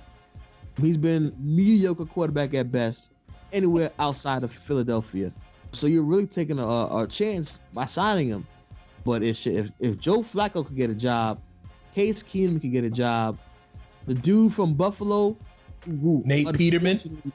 Yeah, Peterman, who unfortunately plays for my Raiders, he could get a job. Nick Foles could get a job and get paid $20 million a year, just not by the Giants. Yeah, there are some teams out there that do need a quarterback. The Redskins, the Dolphins. I was thinking the Patriots need a quarterback, but they need a backup quarterback to like groom. Redskins, but the Redskins, I would do like a 2-year deal or something like that. I wouldn't assign no quarterback unless you believe in him long term. Not with the Redskins. Absolutely not. The Redskins need to they do need a quarterback. They probably should get Nick Foles. Think about it. But also the Jaguars, like you said, the Broncos, they need a quarterback for the future. So draft time, I think they should be looking for a quarterback. Raiders, they possibly might need a quarterback. They might not like what's his name, Derek Carr anymore. That's another quarterback the Giants could possibly look to try to go get, maybe make a trade for. I don't know if they're gonna do that because they're gonna have to paying him and Eli Manning is gonna be a lot of money. And like I said, the Giants, they need a quarterback. So the draft, Dwayne Haskins and Kyler Murray, all those teams, the Redskins, Dolphins, Patriots, Jaguars, Broncos, they're gonna be looking for a quarterback in the draft. Kyler Murray and Haskins, those are the two best quarterbacks on the board. So we're gonna see who grabs those two guys. Giants need to get one of them. That's all I know. They definitely need a quarterback of the future. They can't keep relying on Eli Manning because he was done last year, so it's his time is running up. He's on borrowed time right now. Very true. For all that, they might as well trade Odell Beckham if they're gonna just waste him away like that. Yeah, you wasting his prime. I feel for Odell Beckham Jr. He's trying to win games, and you throwing Eli Manning out there acting like he's gonna win some games for you. No, he's not. He's costing you games most of the time. But let's move on. Let's move on to another NFC East team, the Dallas Cowboys. They bringing back Jason Witten. I'm gonna just say I think Jason Witten got fired, but Monday Night Football, Dallas Cowboys, they didn't want to have Jason Witten look embarrassed after being such a disappointment on Monday Night Football, so they brought him back and made it look like he wanted to come back and play football. I don't believe it, to just be honest with you. He was done his final year in the football. He said that he was done. He wanted to go be an announcer. You're telling me he's gonna leave 4 years, $16 million to be an announcer? He's gonna leave that just to come play football for the Dallas Cowboys and be a shell of himself and get only $3.5 million for this year? Come on, man. Come on. I'm not leaving another $12 million on the table. He got fired. What do you think about it? Yeah, I think he was doing a terrible job in Monday Night Football. The games I did Monday night, he was not that good at all. I would assume it's very hard to call a whole game if you've never done it before. He damn sure ain't no Tony Romo. And I think he basically positioned himself to get like a management job in Dallas. He sees Dallas, the team, and they got a good squad, and he could just be like a player coach essentially. And well, I don't understand. I didn't know he was making $16 million a year. No, not a year. You made $16 million for 4 years. And not have to do none of that hard work of going to 2 a days for practice. He didn't got to do getting hit all the time. But I guess his game is not really like a Tony Gonzalez or a Shannon Sharp. All he do is run a little button hook, a little out or something like that, and position his body so he'll get like a first down. He's like a safety blanket of sorts. So his game is not really predicated on athleticism, and he's a good blocker. So I guess you can get that little bit out of him, but he's no difference maker. I tell you that. You're paying this man $3.5 million to block and catch an occasional pass.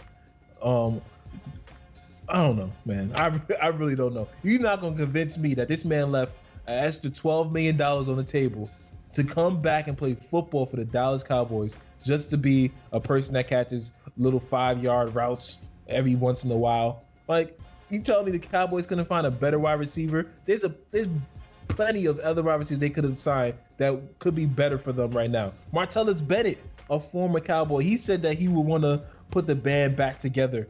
Why don't you bring Martellus Bennett in? He could probably contribute more than Jason Witten right now.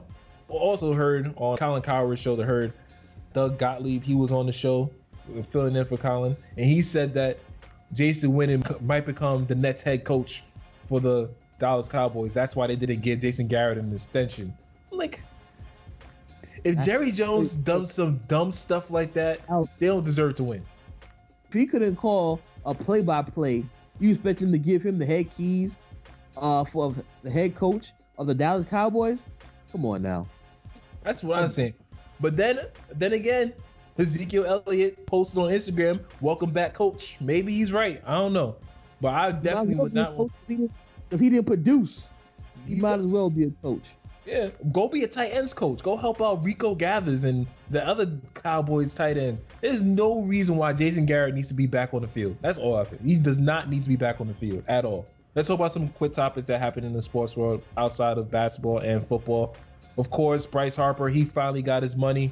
He's going to be joining the Philadelphia Phillies for 13 years, $330 million.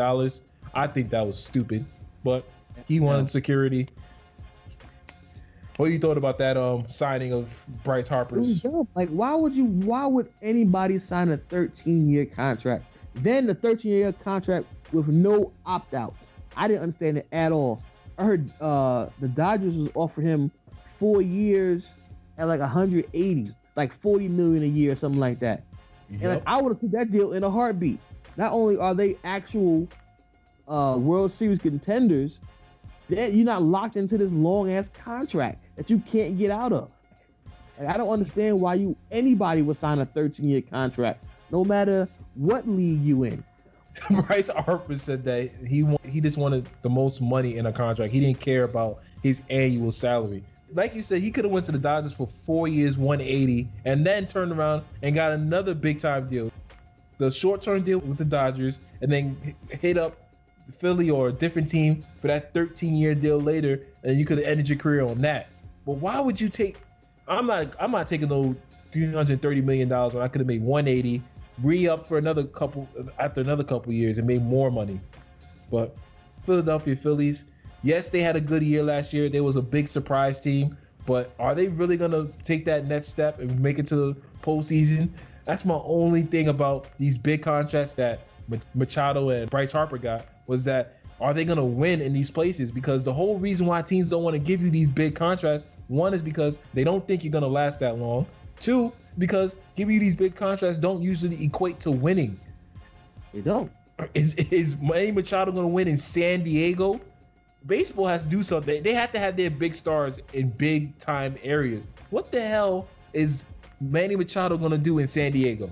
He's going to be in obscurity for like the first 3-4 years of that contract. The Padres ain't going to win no playoff games or make the playoffs the first couple of years. They're a young team that haven't done anything in years. I haven't heard about the Padres in years. And then the Phillies, they had a great year last year. Like I said, hopefully Bryce Harper can make it to the playoffs. You got to have your big stars in these big areas that actually win, to actually bring more people to the game, make it more interesting. Like Mike Trout, this nigga's the best player in the league, but I guarantee you 9 out of 10 people won't even recognize Mike Trout if they saw him walking down the street. And Mike Trout does nothing on the Angels. And speaking of big contracts, the Angels, they gave a big ass contract to the Albert Pujols, and what have they done? That's what they regretted. They regret it every day. And I'm definitely one of those 9 people that wouldn't know Mike Trout if I walked past him on the street.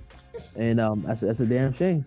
Like I said this last week, I always say this: the baseball and football need to learn how to market their star players. If they did that, they would see the growth in their sport the same way NBA does. But that's just dumb. And that is all the topics we have for sports. Thank you, Andre, for coming back and being my co-host for today. My pleasure. I appreciate it. All right, man. Now we about to get into a little segment I like to call Speak on It, where I talk about some topics I found interesting outside of the sports world from this week. Let's get to it.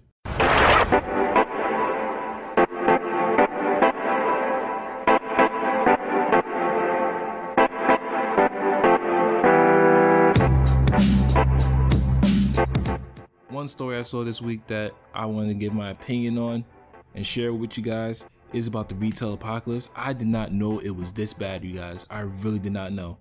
Apparently, 300 retail stores closed in a matter of 24 hours this past week, and that brings the total to 4,500 stores have closed so far in 2019, and it's only March. I'm afraid of what's coming up next, because we got, 9 more months to go? 10 more months to go, because March just started. I'm afraid for all these people that have these jobs, they're gonna lose them. I feel bad because obviously online sales are taking over. These robots, man. Online sales are just taking over right now. Who's gonna want to go to stores and try to close on still?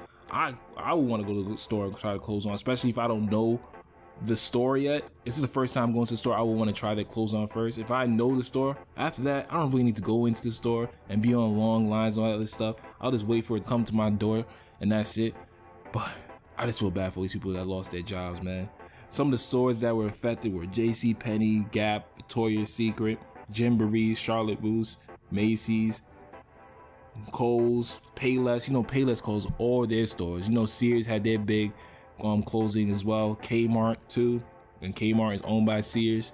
Tesla's even closing their dealerships, all 378 of their dealerships, and they're gonna only do online sales. I don't know about online sales for cars. I would rather go in person to go check out the car. I wouldn't want to just look at it online because it comes to you and look like crap. So I would want to go see the car that I'm actually gonna be able to go purchase. But all these other stores, I understand why the retail apocalypse is happening, but I just hate it for the people that work there. I just really do. Prayers out to them. Hopefully they find new jobs and they hope they get severance packages, because some of this stuff to be happening out of the blue. And I feel bad for the people, man. I really do. Hopefully you guys pray for them. Keep them people in your prayers. You don't want to lose your job. I know how it feels to not have a job. So it sucks. It really does. Especially those government workers know how it feels not to have a job either. So all y'all keep your prayers up for these retail workers. It really sucks. Some other news, AT&T is selling its 10% stake in Hulu to Disney, which is going to give Disney 70% ownership in the streaming service, which is a big deal because they're about to start their own streaming service with Disney Plus. It's supposed to have all this stuff like Marvel things, all their TV shows. So they're supposed to have their own streaming service and they buying their own streaming service. My only thing with this is I'm trying to get out of cable, man. I really need to get out of cable. It's becoming a thing of the past. You don't really watch any of the channels. You watch maybe what, 20 channels on cable. I need to get to something else that gives you the channels that you want to watch. Or at least they should cable so let you pick the channels that you want to have on your thing and pay for that. Like, I was looking at Hulu. I was gonna do Hulu. I was like, damn, maybe I should go switch to Hulu. It's only $45 for live TV. It's a little extra if you want to add like HBO, Showtime, and Stars. But it looked good. And then I looked at the channels. It was missing some key channels for me. Key channels. Don't judge me. Don't judge me. But I have to have BET. I have to, yes, Black Entertainment Television. I have to have that. And I have to have VH1, MTV. I have to have those channels, especially VH1. If I need to watch my Ratchet Mondays and Wednesdays, I need to watch it. My shows come on those 2 days. Monday is Love and Hip Hop New York, Love and Hip Hop Atlanta. This is Love and Hip Hop in general, except for Miami and the other one, LA. I don't like those two. But the first two, fine. I know, guys, judge me all you want. I watch Love and Hip Hop. I watch Black Ink Crew. Those are only two reality shows I watch. I've been watching them since I was in high school. Can't give them up. Can't give them up. If Flavor of Love was still, I'll probably still watch Flavor of Love. And plus, Charlemagne always says, and I like Charlemagne, so when he said it, I was like, you know what? He's kind of right. Ratchetness and righteousness are the yin and yang of life. So you have to have an equal balance of both. My ratchetness is those two shows. My righteousness is everything else I watch. So let me live, and I love those shows. And also Wendy Williams. That's kind of one of my ratchet vices, but I stopped watching Wendy Williams so much. By the way, Wendy Williams will be back on Monday, so you guys better check that out. Monday, March 4th. You guys better check out Wendy Williams. Only reason I'm telling you guys to check that out is because I'm waiting on Wendy Williams. I'm going to be tuning in. If I'm home, I'm going to be tuning in because I want to see if Wendy Williams is going to tell people about what's going on in her family life. Just do it, please. Please, Wendy. I don't even care what's going on. I really don't care, but for your show to live on and for me to get the hot topics that I like to hear every once in the blue moon, I want to hear you have a good show and have your hot topics. If you want to talk about your hot topics, you got to talk about yourself as the hot topic. You do. I don't want to hear you talking about Jordan Woods and all this other stuff. I'm not talking about Jordan Woods. I don't want to talk about anything like that. And by the way, Will Smith, I'm very disappointed in you and your family. Why the hell are you getting mixed up in that whole Jordan Woods situation? I'm disappointed in Will Smith. I really am. Will Smith, ever since he started being on Instagram so much, he's been doing a lot of stuff the Fresh Prince I don't think would ever do. The Fresh Prince of Bel-Air would never do half the stuff Will Smith has been doing lately. I really don't like it. Him and Martin doing this Bad Boys movie, they look too old. Too old. Too old to be able to do his Bad Boy movie. Call me an age discriminant. I don't care. I say it about everyone. I think Denzel was too old to be playing a blind man in Book of Eli. I think Denzel's too old to be a man that beats up people in Equalizer. I think he's too old. I don't believe it. I don't believe that Denzel could do that stuff. A blind man beating up people with a knife. I don't believe it. And same thing with Will Smith and Martin Lawrence. Like, don't get me wrong, the first two Bad Boys were great. Don't get me wrong. But now to see bloated Martin Lawrence running around, I don't want to see that. Will Smith, they're not going to be running around. Come on, man. They better pass the torch to someone else. But yeah, like I said, back to Wendy. Wendy, when you come back Monday, please talk about everything that's going on. Don't try to sugarcoat it. Don't try to hide it. Just be open. Just be transparent. And your fans are going to love you. Regardless, your fans are going to love you. If you talk about it, your fans are going to love you. But if you don't talk about it, I'm telling you, I was reading articles this week. Your fans are not going to be happy. They're already not happy that you were away for so long. Now, if you come back BSing and not talking about what was going on, I'm telling you, they're not going to be happy with you. So just take some word of advice. Because my mom is a Wendy fan, and a lot of Wendy fans been talking like how she been talking. So just take some word of advice, Wendy. I know you're not going to hear this before your show, but I hope your show comes out and does something positive. Not positive. You know, she ain't going to be positive. She always talks about people. It's not positive. But, you know, hope it's back to how it's supposed to be, at least. But, yeah, we was talking about Hulu. And this whole thing's supposed to be about Hulu and Disney buying Hulu. Like I said, I just care about it because I'm looking for a new I need something besides cable. So if you guys have any suggestions where I should go, don't tell me Sling TV. Sling TV only has MTV and VH1. I don't just want to watch those channels. I need other channels. I just need my Ratchet Mondays with Love and Hip Hop and my Wednesdays with Black Ink Crew and stuff like that. And then of course TGIT. That's not Ratchet though. TGIT is only How to Get Away with Murder now. So ain't really much TGIT. But anyway, stop talking about TV. Next topic. Oh yeah, I forgot. One more thing. Disney, I think it's cheap what you trying to do. You better combine these streaming services you have. Disney Plus, ESPN, ABC. You better combine all those things and stop making people pay separately for each. That's messed up. Put everything under one umbrella for Disney Plus. All the Marvel, all ESPN Plus. Put that all under one umbrella. Stop making these people pay extra money for your service. Stop it. And Netflix, stop raising the prices too. We see you out here raising the prices. Just add some ads and let that be the way that you make more money instead of charging people more money. The only thing that Netflix used to have was because it was cheap. Now they trying to raise prices on us. Be careful of that. Watch out for Netflix. If you have it, they testing some new prices that they might want to raise it to. Their plans to. So just be wary of that. You might want to go to Hulu. Hulu is ad based, so the prices are cheaper because they make most of their revenue. They make most of their revenue through their ads. So just something to keep in mind. Just something to keep in mind. But let's move over to politics. Cory Booker, you know, presidential hopeful Cory Booker, looking to get the Democratic nomination. He reintroduced a bill Thursday to legalize weed nationwide and expunge federal convictions for possession and the use of the drug. Obviously, well, it's not really a drug, the use of marijuana. So that's a great thing. I thought it was a great thing this week. Hopefully it goes through. 68% of Democrats want to see weed legalized, according to a 2018 CBS poll. So that's probably why a lot of the other candidates that are running for the Democratic nomination signed on and decided to help out Cory Booker get this bill passed.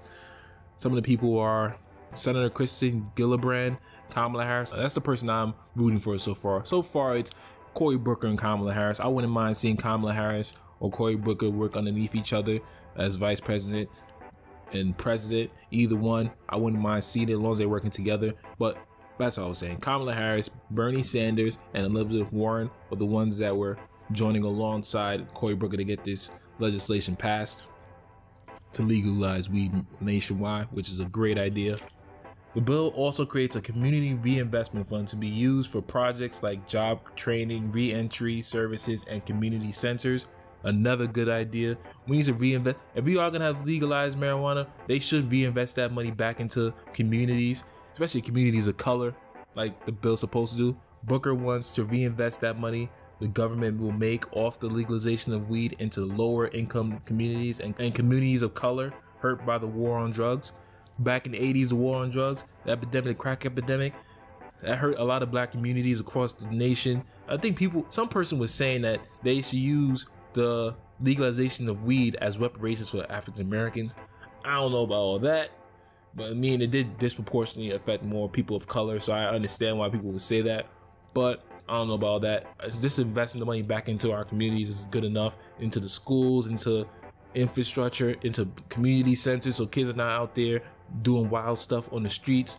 We're gonna talk about someone doing wild stuff on the streets next. I don't believe this next story, but back to Cory Booker. I think what he's doing with this bill is good, and it's gonna help him with his presidential nomination, because people are gonna be like, wow, this is a good bill for the people, and especially lower income people. They're gonna get a lot of those people on his side now with this legislation that he's trying to get passed. But Cory Booker also had a quote: the government is going to make billions off legalization. We see how governments are good at redistributing money up to society. But what about struggling communities that have been so harmed, not just for a year, not just for 10 years, but for decades? They should get reinvestment in jobs, economic opportunity, education, and more. I wholeheartedly agree with that. And he's talking about, when he says not just for a year, not just for 10 years, I think he's talking about the opioid epidemic that everyone is going crazy about. Now, don't get me wrong, I believe this opioid addiction is bad. I think it's worse than what people think about weed, because a lot of people are taking these painkillers and they're getting addicted, and their kidneys are failing and all this other stuff. I would never want to take no medication the doctor give me. I would rather do something else. I wouldn't want to take those prescribed medications like those OxyContin and all that other stuff that got these people addicted. But this opioid epidemic and national emergency that everyone's called for, there was an emergency before. Instead of trying to help people out and calling a national emergency, they decided to put black people in jail and call it the war on drugs. So me feeling bad for this opioid epidemic, I feel bad for the people, but also I feel bad for people that went to jail when they needed help. But now, since let's call a spade, now since more white people are taking all these drugs and are being affected by the opioid epidemic, now they want to call it a national crisis and a national emergency. We need to help these people. We need to help them get off these drugs. They weren't trying to do that for black people in the 80s. They were trying to send these black people to jail. A lot of people went to jail for frivolous crimes like smoking marijuana, and their lives are ruined now. That 3 strikes you out, that included weed and stuff like that. Thanks to Clinton. And we're not gonna let Clinton get away with still being the first black president. He ain't the first black president. He's one of the first presidents that actually harmed us too. Shameful, man. Shameful. I don't want to go too deep into all this stuff.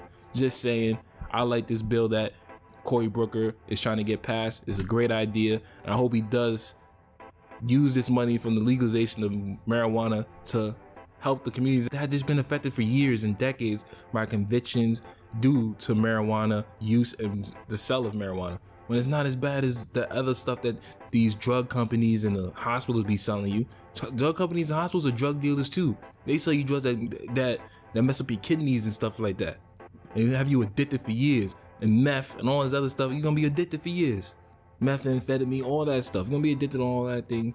Weed, I never heard weed messing up people like this. Never heard weed messing up people like this. That's all I'm saying. But back to the other story I was gonna talk to you guys about. It was a man in the Bronx. I hope they caught this guy. I haven't seen any news about it since I saw it on Friday. But this man in the Bronx, he just walked up to a group of people on the street and started shooting. Now, I'm not wanting to talk about people because I don't want this man to come find me. He ain't gonna find me anyway. But still, what kind of stupid idioticness is this that we have people shooting at young people in the middle of the street? Are you insane? What idiot? Like, I don't care. You can come at me all you want. Like, I'm not gonna let someone just do some stupid stuff like that and let it go. Especially in the Bronx where I'm from. Hell to the no. You're not gonna do no dumb crap like that in the Bronx. And Charlamagne's always saying this about the people in the Bronx. The craziest people come from the Bronx and all of Florida. I don't like that little connotation that they have about us in the Bronx. Everyone in the New York always thinks the Bronx is the worst borough. Hell no. We not that bad. It's just stupid idiots like everywhere else in New York. They have their bad sections and they have their good sections. It's just idiots that do stupid stuff like this, like shooting to crowds with little kids around and think it's cool and think it's fun. I hope they catch his ass. At the end of the day, I hope they catch his ass. And I'm sick of that little stereotype that Charlamagne has out there that the crazy people live in the Bronx. We do have some crazy niggas, but there's crazy people everywhere. Let's put that out there, man. But Florida, he's right about Florida. Florida, every day, Donkey Day is a religious thing for Florida. So I don't like what this kid did in the Bronx. So we gotta catch him. If you know anything, go. I'm not an advocate for snitching, but When you do stupid stuff like this, you deserve to get snitched on. I'm sorry. Final topic for this week. We're going to talk about Black History Month. February is over, and I think it's a good time to reflect. I am not happy with what happened this Black History Month at all. At all. I was reading an article by CNN's Pernell Joseph, and he basically outlined how my sentiments of why I'm not happy about this Black History Month. It wasn't one of uplifting. It wasn't anything like, oh, I remember that. I appreciate this Black History Month. I learned a lot this Black History Month. No, I didn't learn a lot. All I learned about was scandal after scandal after scandal after scandal after scandal being perpetrated against the Black community, and I don't like it. I don't like it. The month started off with Governor Ralph Northam in Virginia, him with his blackface controversy. I'm not even gonna go into it. This man wore blackface, and then he wanted to act like he's about to moonwalk on stage with his wife had to tell him no. We're gonna get to his wife later, but his wife had to tell him no, not to do the moonwalk. And he had 2 blackface scandals. He did it twice, by the way. He did it twice. And one of the times he used shoe polish as a way to make his face black. I don't know where he been, but I never seen a black person as black as shoe polish. Shoe polish is usually like that jet black. I never seen a jet black person at all. Ever. It's just disrespectful. Yeah, I thought it just wasn't black enough. The regular stuff wasn't working. I just needed something really black. Get the fuck out of here, man. Just disrespectful.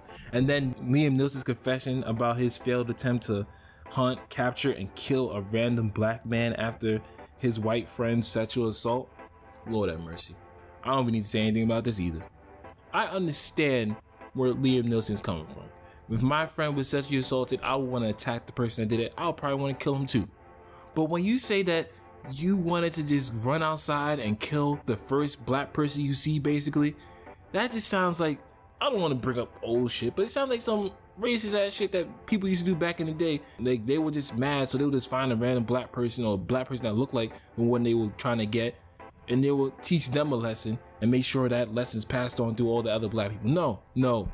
You're not gonna attack people and think it's gonna be cool with it. I ain't cool with that, Liam Neeson. You should have said, hey, my friend was sexually assaulted and I really wanted to kill the man that did it. Not I was gonna look for the random black guy and go attack him and capture him and kill him. No. Racist. I'm not calling him racist. I'm saying his statement was racist.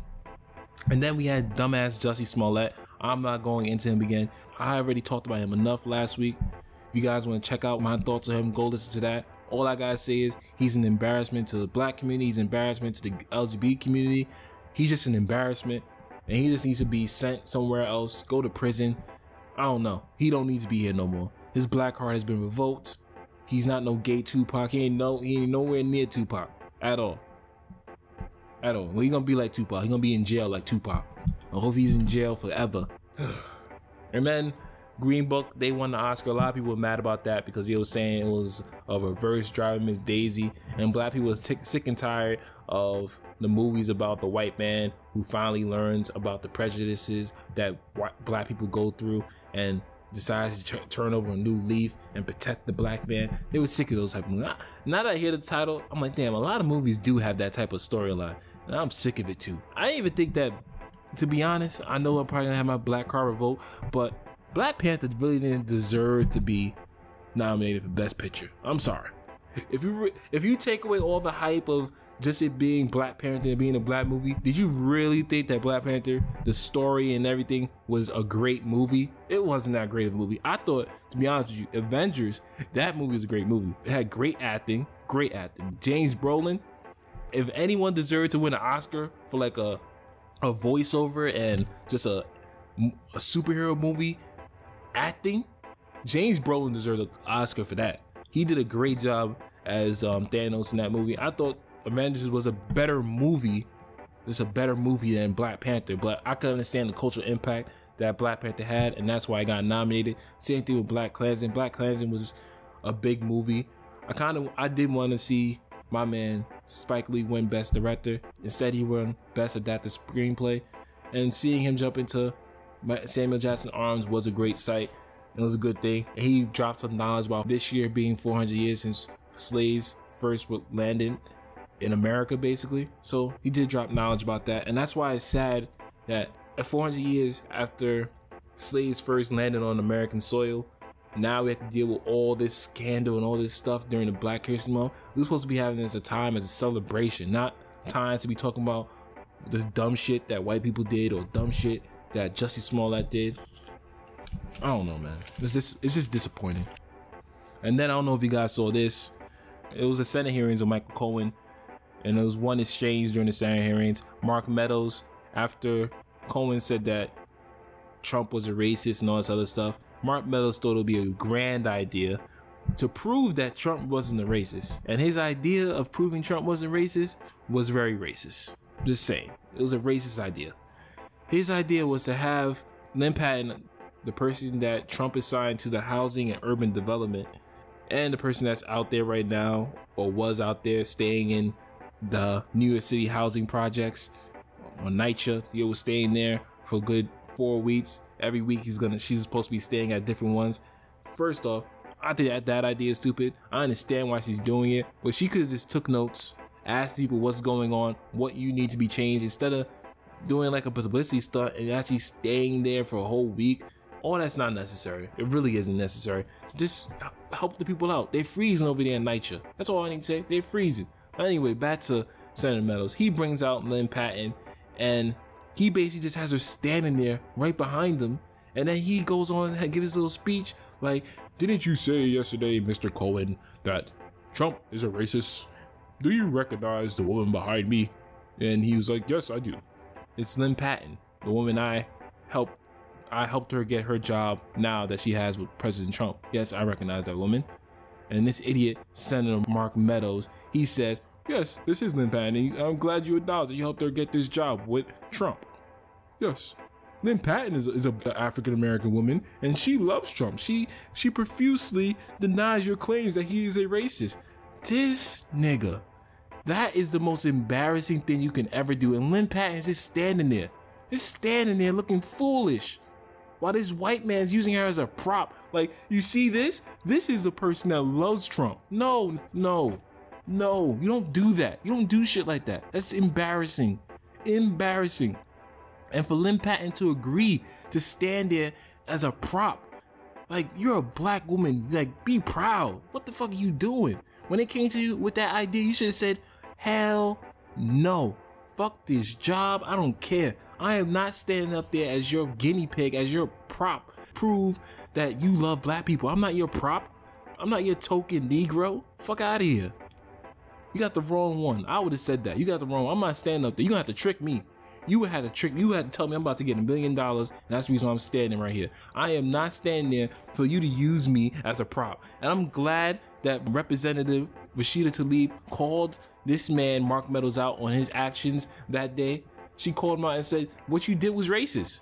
Having a black woman stand there next to you as a prop and showing off as a reason, as a symbol that Trump loves black people is ludicrous and itself racist.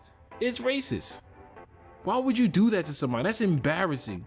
And the fact is, white people think that's okay. You think that's okay. I'm not even trying to be racial with it. It's not okay. I'm letting you know. White people, if you ever had this idea run through your head, I'm telling you right now, unthink it. Cause we all gonna think you racist. I'm telling you that right now. If you don't want to look racist, if you're not racist, you don't want to seem racist, stop saying, "Oh, I have a black friend." Don't say that. This is my black. Don't say that no more. Don't say it. Cause one, you dealing with black people. Once you say that, they definitely not gonna believe you're not a racist. So you might as well just leave it alone. They think you're racist. Fuck them. Fuck them. Or find a different way to prove you're not racist. I don't know. Don't use the, "Oh, this is my black friend. Look, I have black friends," and then point out your one black friend. Don't do that no more. Stop doing that. Mark Meadows, you were wrong. And if you don't see you were wrong, I don't know what to say. I really don't. And then when Representative Rashida Tlaib went at him, his explanation for everything, he was just like, "Oh, I'm highly offended that you would think that I was being racist with my actions. That in that moment, I was just simply trying to show that Trump does have black people working for him and he's not a racist. I was just simply trying to do that. She said, "Oh, I have black nieces and nephews myself." Oh Lord, stop doing that. Don't say that. Don't say that. Don't say it. Just stop saying it. That's all I gotta say, man. That's really all I gotta say. Mark Meadows, guys, if you want to go check out that whole exchange between Mark Reynolds and Rashida Tlaib and Lynn Patton, go on YouTube and find it out. CNN had it in the article by Pernell Joseph. Just check that out if you want to see it. I don't know what to say anymore, man. Really don't. And that's not all the scandals that happen. There's more. There's really more. You can't forget about the blackface scandal with Gucci. Gucci has the blackface jacket, the blackface sweater, the ridiculousness. And then also Burberry, they had their noose as joy strings on a hoodie. Like, come on. Come on. Like, I really feel like these niggas is doing this on purpose now. Because there's no way you put this shit out during Black History Month and didn't think like, hey, this don't look right. This don't look right. It's Black History Month. Maybe I shouldn't be putting out a Gucci jacket with blackface. Maybe I shouldn't be putting out, I don't know. I should be putting out Burberry, a hoodie with a noose around it. That's not a good idea. There has to be someone working in office that told you maybe this is not a good idea to come out, especially during Black History Month. It's not the best ideas of putting it out during Black History Month. Maybe a different month, maybe some other time, or maybe never. Like, that would be a good option. Never putting out something that has a blackface on it or blackface character on it. That would work too. And then to end the month off, we gotta go right back to the Northams. You gotta love the Northam family in Virginia. You just gotta love them. Governor Northam's wife, Pam, as I said, I was going to talk about her. I was going to talk about her. She ended the month by handing out cotton to the only 3 black kids in a group of kids that went to go visit the governor's mansion as a part of a tour. I'm not exactly sure where they were touring, but she was leading the class tour. And during the class tour, she hands out cotton. But she only hands the cotton out to the only 3 black kids in the class. And then asks them, can you imagine being slaves? It hasn't been proven that she actually did this, but she did make a statement apologizing for it, so obviously she did do it. All I gotta say is, white people, don't do stupid shit. Stop doing this stupid shit. Stop. If you really thought that handing cotton to little kids was a good idea and asking them, can you imagine how it feels to be a slave? If you really thought that was a good idea, you don't deserve to be in the governor's office at all. All I gotta say about Pam Northam is, I thought you were the smart one. You told your husband not to do that stupid moonwalk on stage, so I thought you were a smart one. But clearly not. This Black History Month wasn't too uplifting for us, and I hate it. I really do. The fact that Kevin Hart is like the only thing I've heard about. Oh, Kevin Hart did a special for Black History Month where he's telling kids about Black history. I think it's cool, but I don't want to learn about Black history from no Kevin Hart. Thank God I do my own research when I want to do stuff like that. I don't want to learn about no goddamn Black history from Kevin Hart. I'm sorry. Kevin Hart's cool. He's a great, well, he's not a great comedian, but he's a great guy. He does a lot of good things, but I don't think he's that funny. I think he's a good comedian. He's not a great comedian. But I just don't think you shouldn't be learning Black history from Kevin Hart. That's just me. You should take more initiative to go learn about something before Kevin Hart has to teach you about something. If you learn about Malcolm X through Kevin Hart, there's something wrong. There's something wrong in your everyday life. The person that you learn about Malcolm X from is from Kevin Hart. If he teaches you about some obscure black historian, cool. Freaking Malcolm X or Martin Luther King, you better not be learning that from no Kevin Hart. I'm serious about this. Very serious. That's all we have for today. Sorry to end on such a somber note, but it had to be said. We gotta talk about Black History Month. We gotta talk about all these scandals, and we gotta just shed light. So hopefully next year will be way better, and we can celebrate Black history all year round. We don't have to just celebrate that month. But it's just sad that the month that is dedicated to us, it wasn't celebrated properly. But it is Women's History Month. Hopefully that goes way better. I want to thank you guys for listening. I want to thank my brother again, Andre, for joining me, talking about some sports. Again, if you want to talk about any one of those topics, sports topics, or any one of the speak on it topics in this segment, you can hit me up at superjunior_93 on IG and Twitter. And you can also listen to the podcast by going to those social media sites, going to my website, and listen straight through there, or on any one of the streaming platforms. It's available all over there, Spotify, Apple Music, all over the place. Be here. But thank you guys again. I hope you guys enjoyed your weekend. Enjoy your week. Have a blessed week. Until next time, guys. Yes, Lord. It's the shit I want to go out to. Yeah. It's the shit I want to go out to.